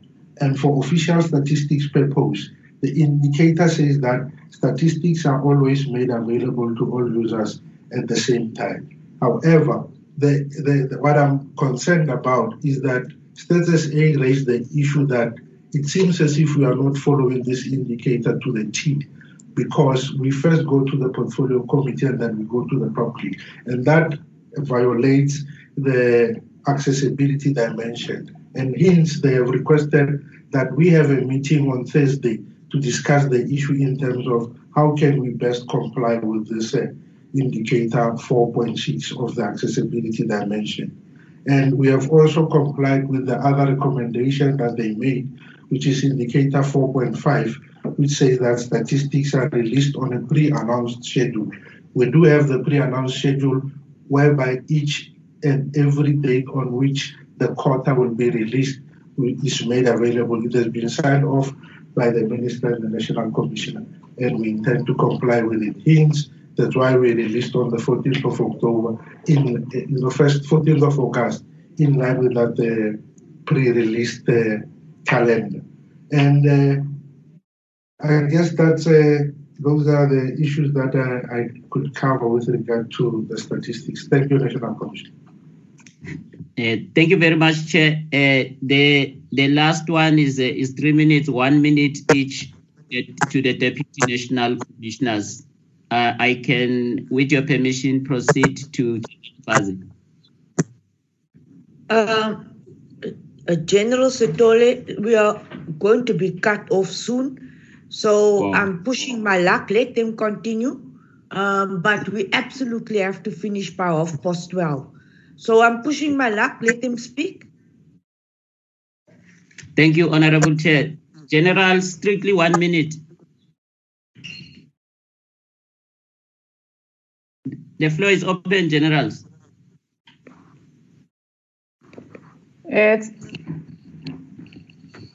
Thank you, National Commissioner. Good afternoon, Honorable Chairperson, Honorable Members. A special greeting to the Honorable Women members. Happy Women's Month. Honorable Chair, there was a question that General Msikidi touched on as well, responded to, in terms of persons with, how do we ensure persons with disability are serviced.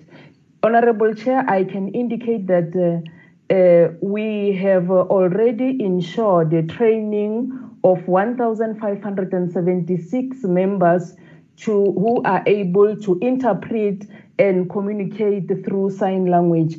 But also in terms of focus area 2 of the strategy towards the fight against gender-based violence, we have indicated that we are going to conduct a gap analysis in terms of the trained members, also on issues of human rights, which amongst others will include areas of dealing with persons with disability. There was also a question that was asked earlier that talks to the number of social workers who will be deployed to fight towards the FCS. I must indicate that in this financial year, we had a total of 475 members who were deployed to the FCS units. 288, as indicated, were deployed recently in August after completion of the experiential learning, and 24 of them will be laterally transferred.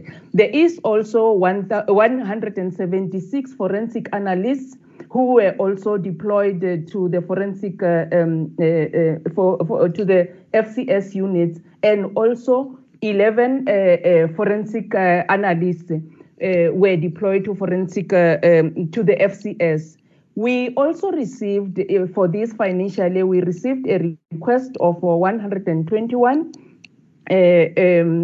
forensic analysts, which we are going to ensure that they are allocated in this financial year. And also we will be training 1,215 in terms of how to deal with gender-based violence related cases. I must also indicate that in terms of members who will be undergoing training effective the 1st of October, the 3,000, all of them who will be undergoing basic training. In the basic training, we have the curricula include programs that talks to the fight against gender-based violence, your Domestic Violence Act, Child Justice Act, Human Rights Policing, Victim Empowerment, Vulnerable Children, etc.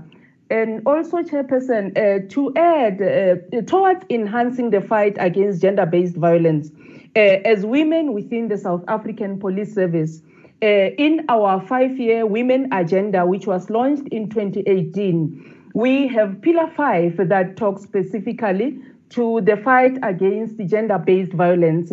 This was in response after we had an Indaba in 2016 where we came up with the 6-point plan, which are attached at every client service center. We realized that still we were encountering situations where victims will be encountering challenges at the client service centers. So as women, we came up with the pillar where we are saying, amongst others, we are going to ensure that we ensure that members that are at the client service center are enhanced in terms of their training, but also they are going to be made to account for that which they will not have done in line with the book in the client service center. There was also an issue that was raised in terms of gender-based violence since it occurs behind closed bars.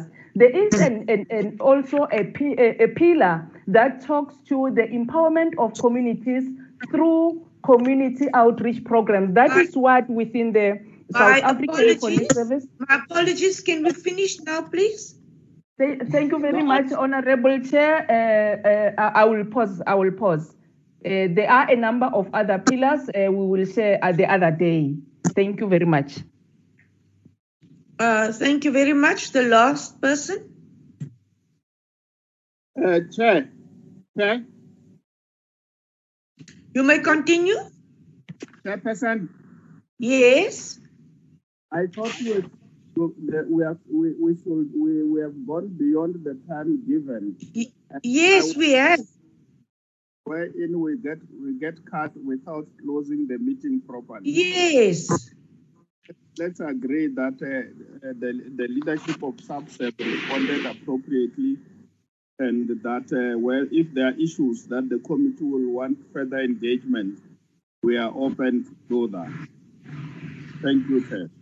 Thank you, DM. It's your own people who are really today, they are very excited to speak. So, General Sithole, even the general really wants to speak. I try and push my luck to get the general and his people to speak. On that note, Deputy Minister General Sithole and your team, honorable members, thank you very much for this opportunity.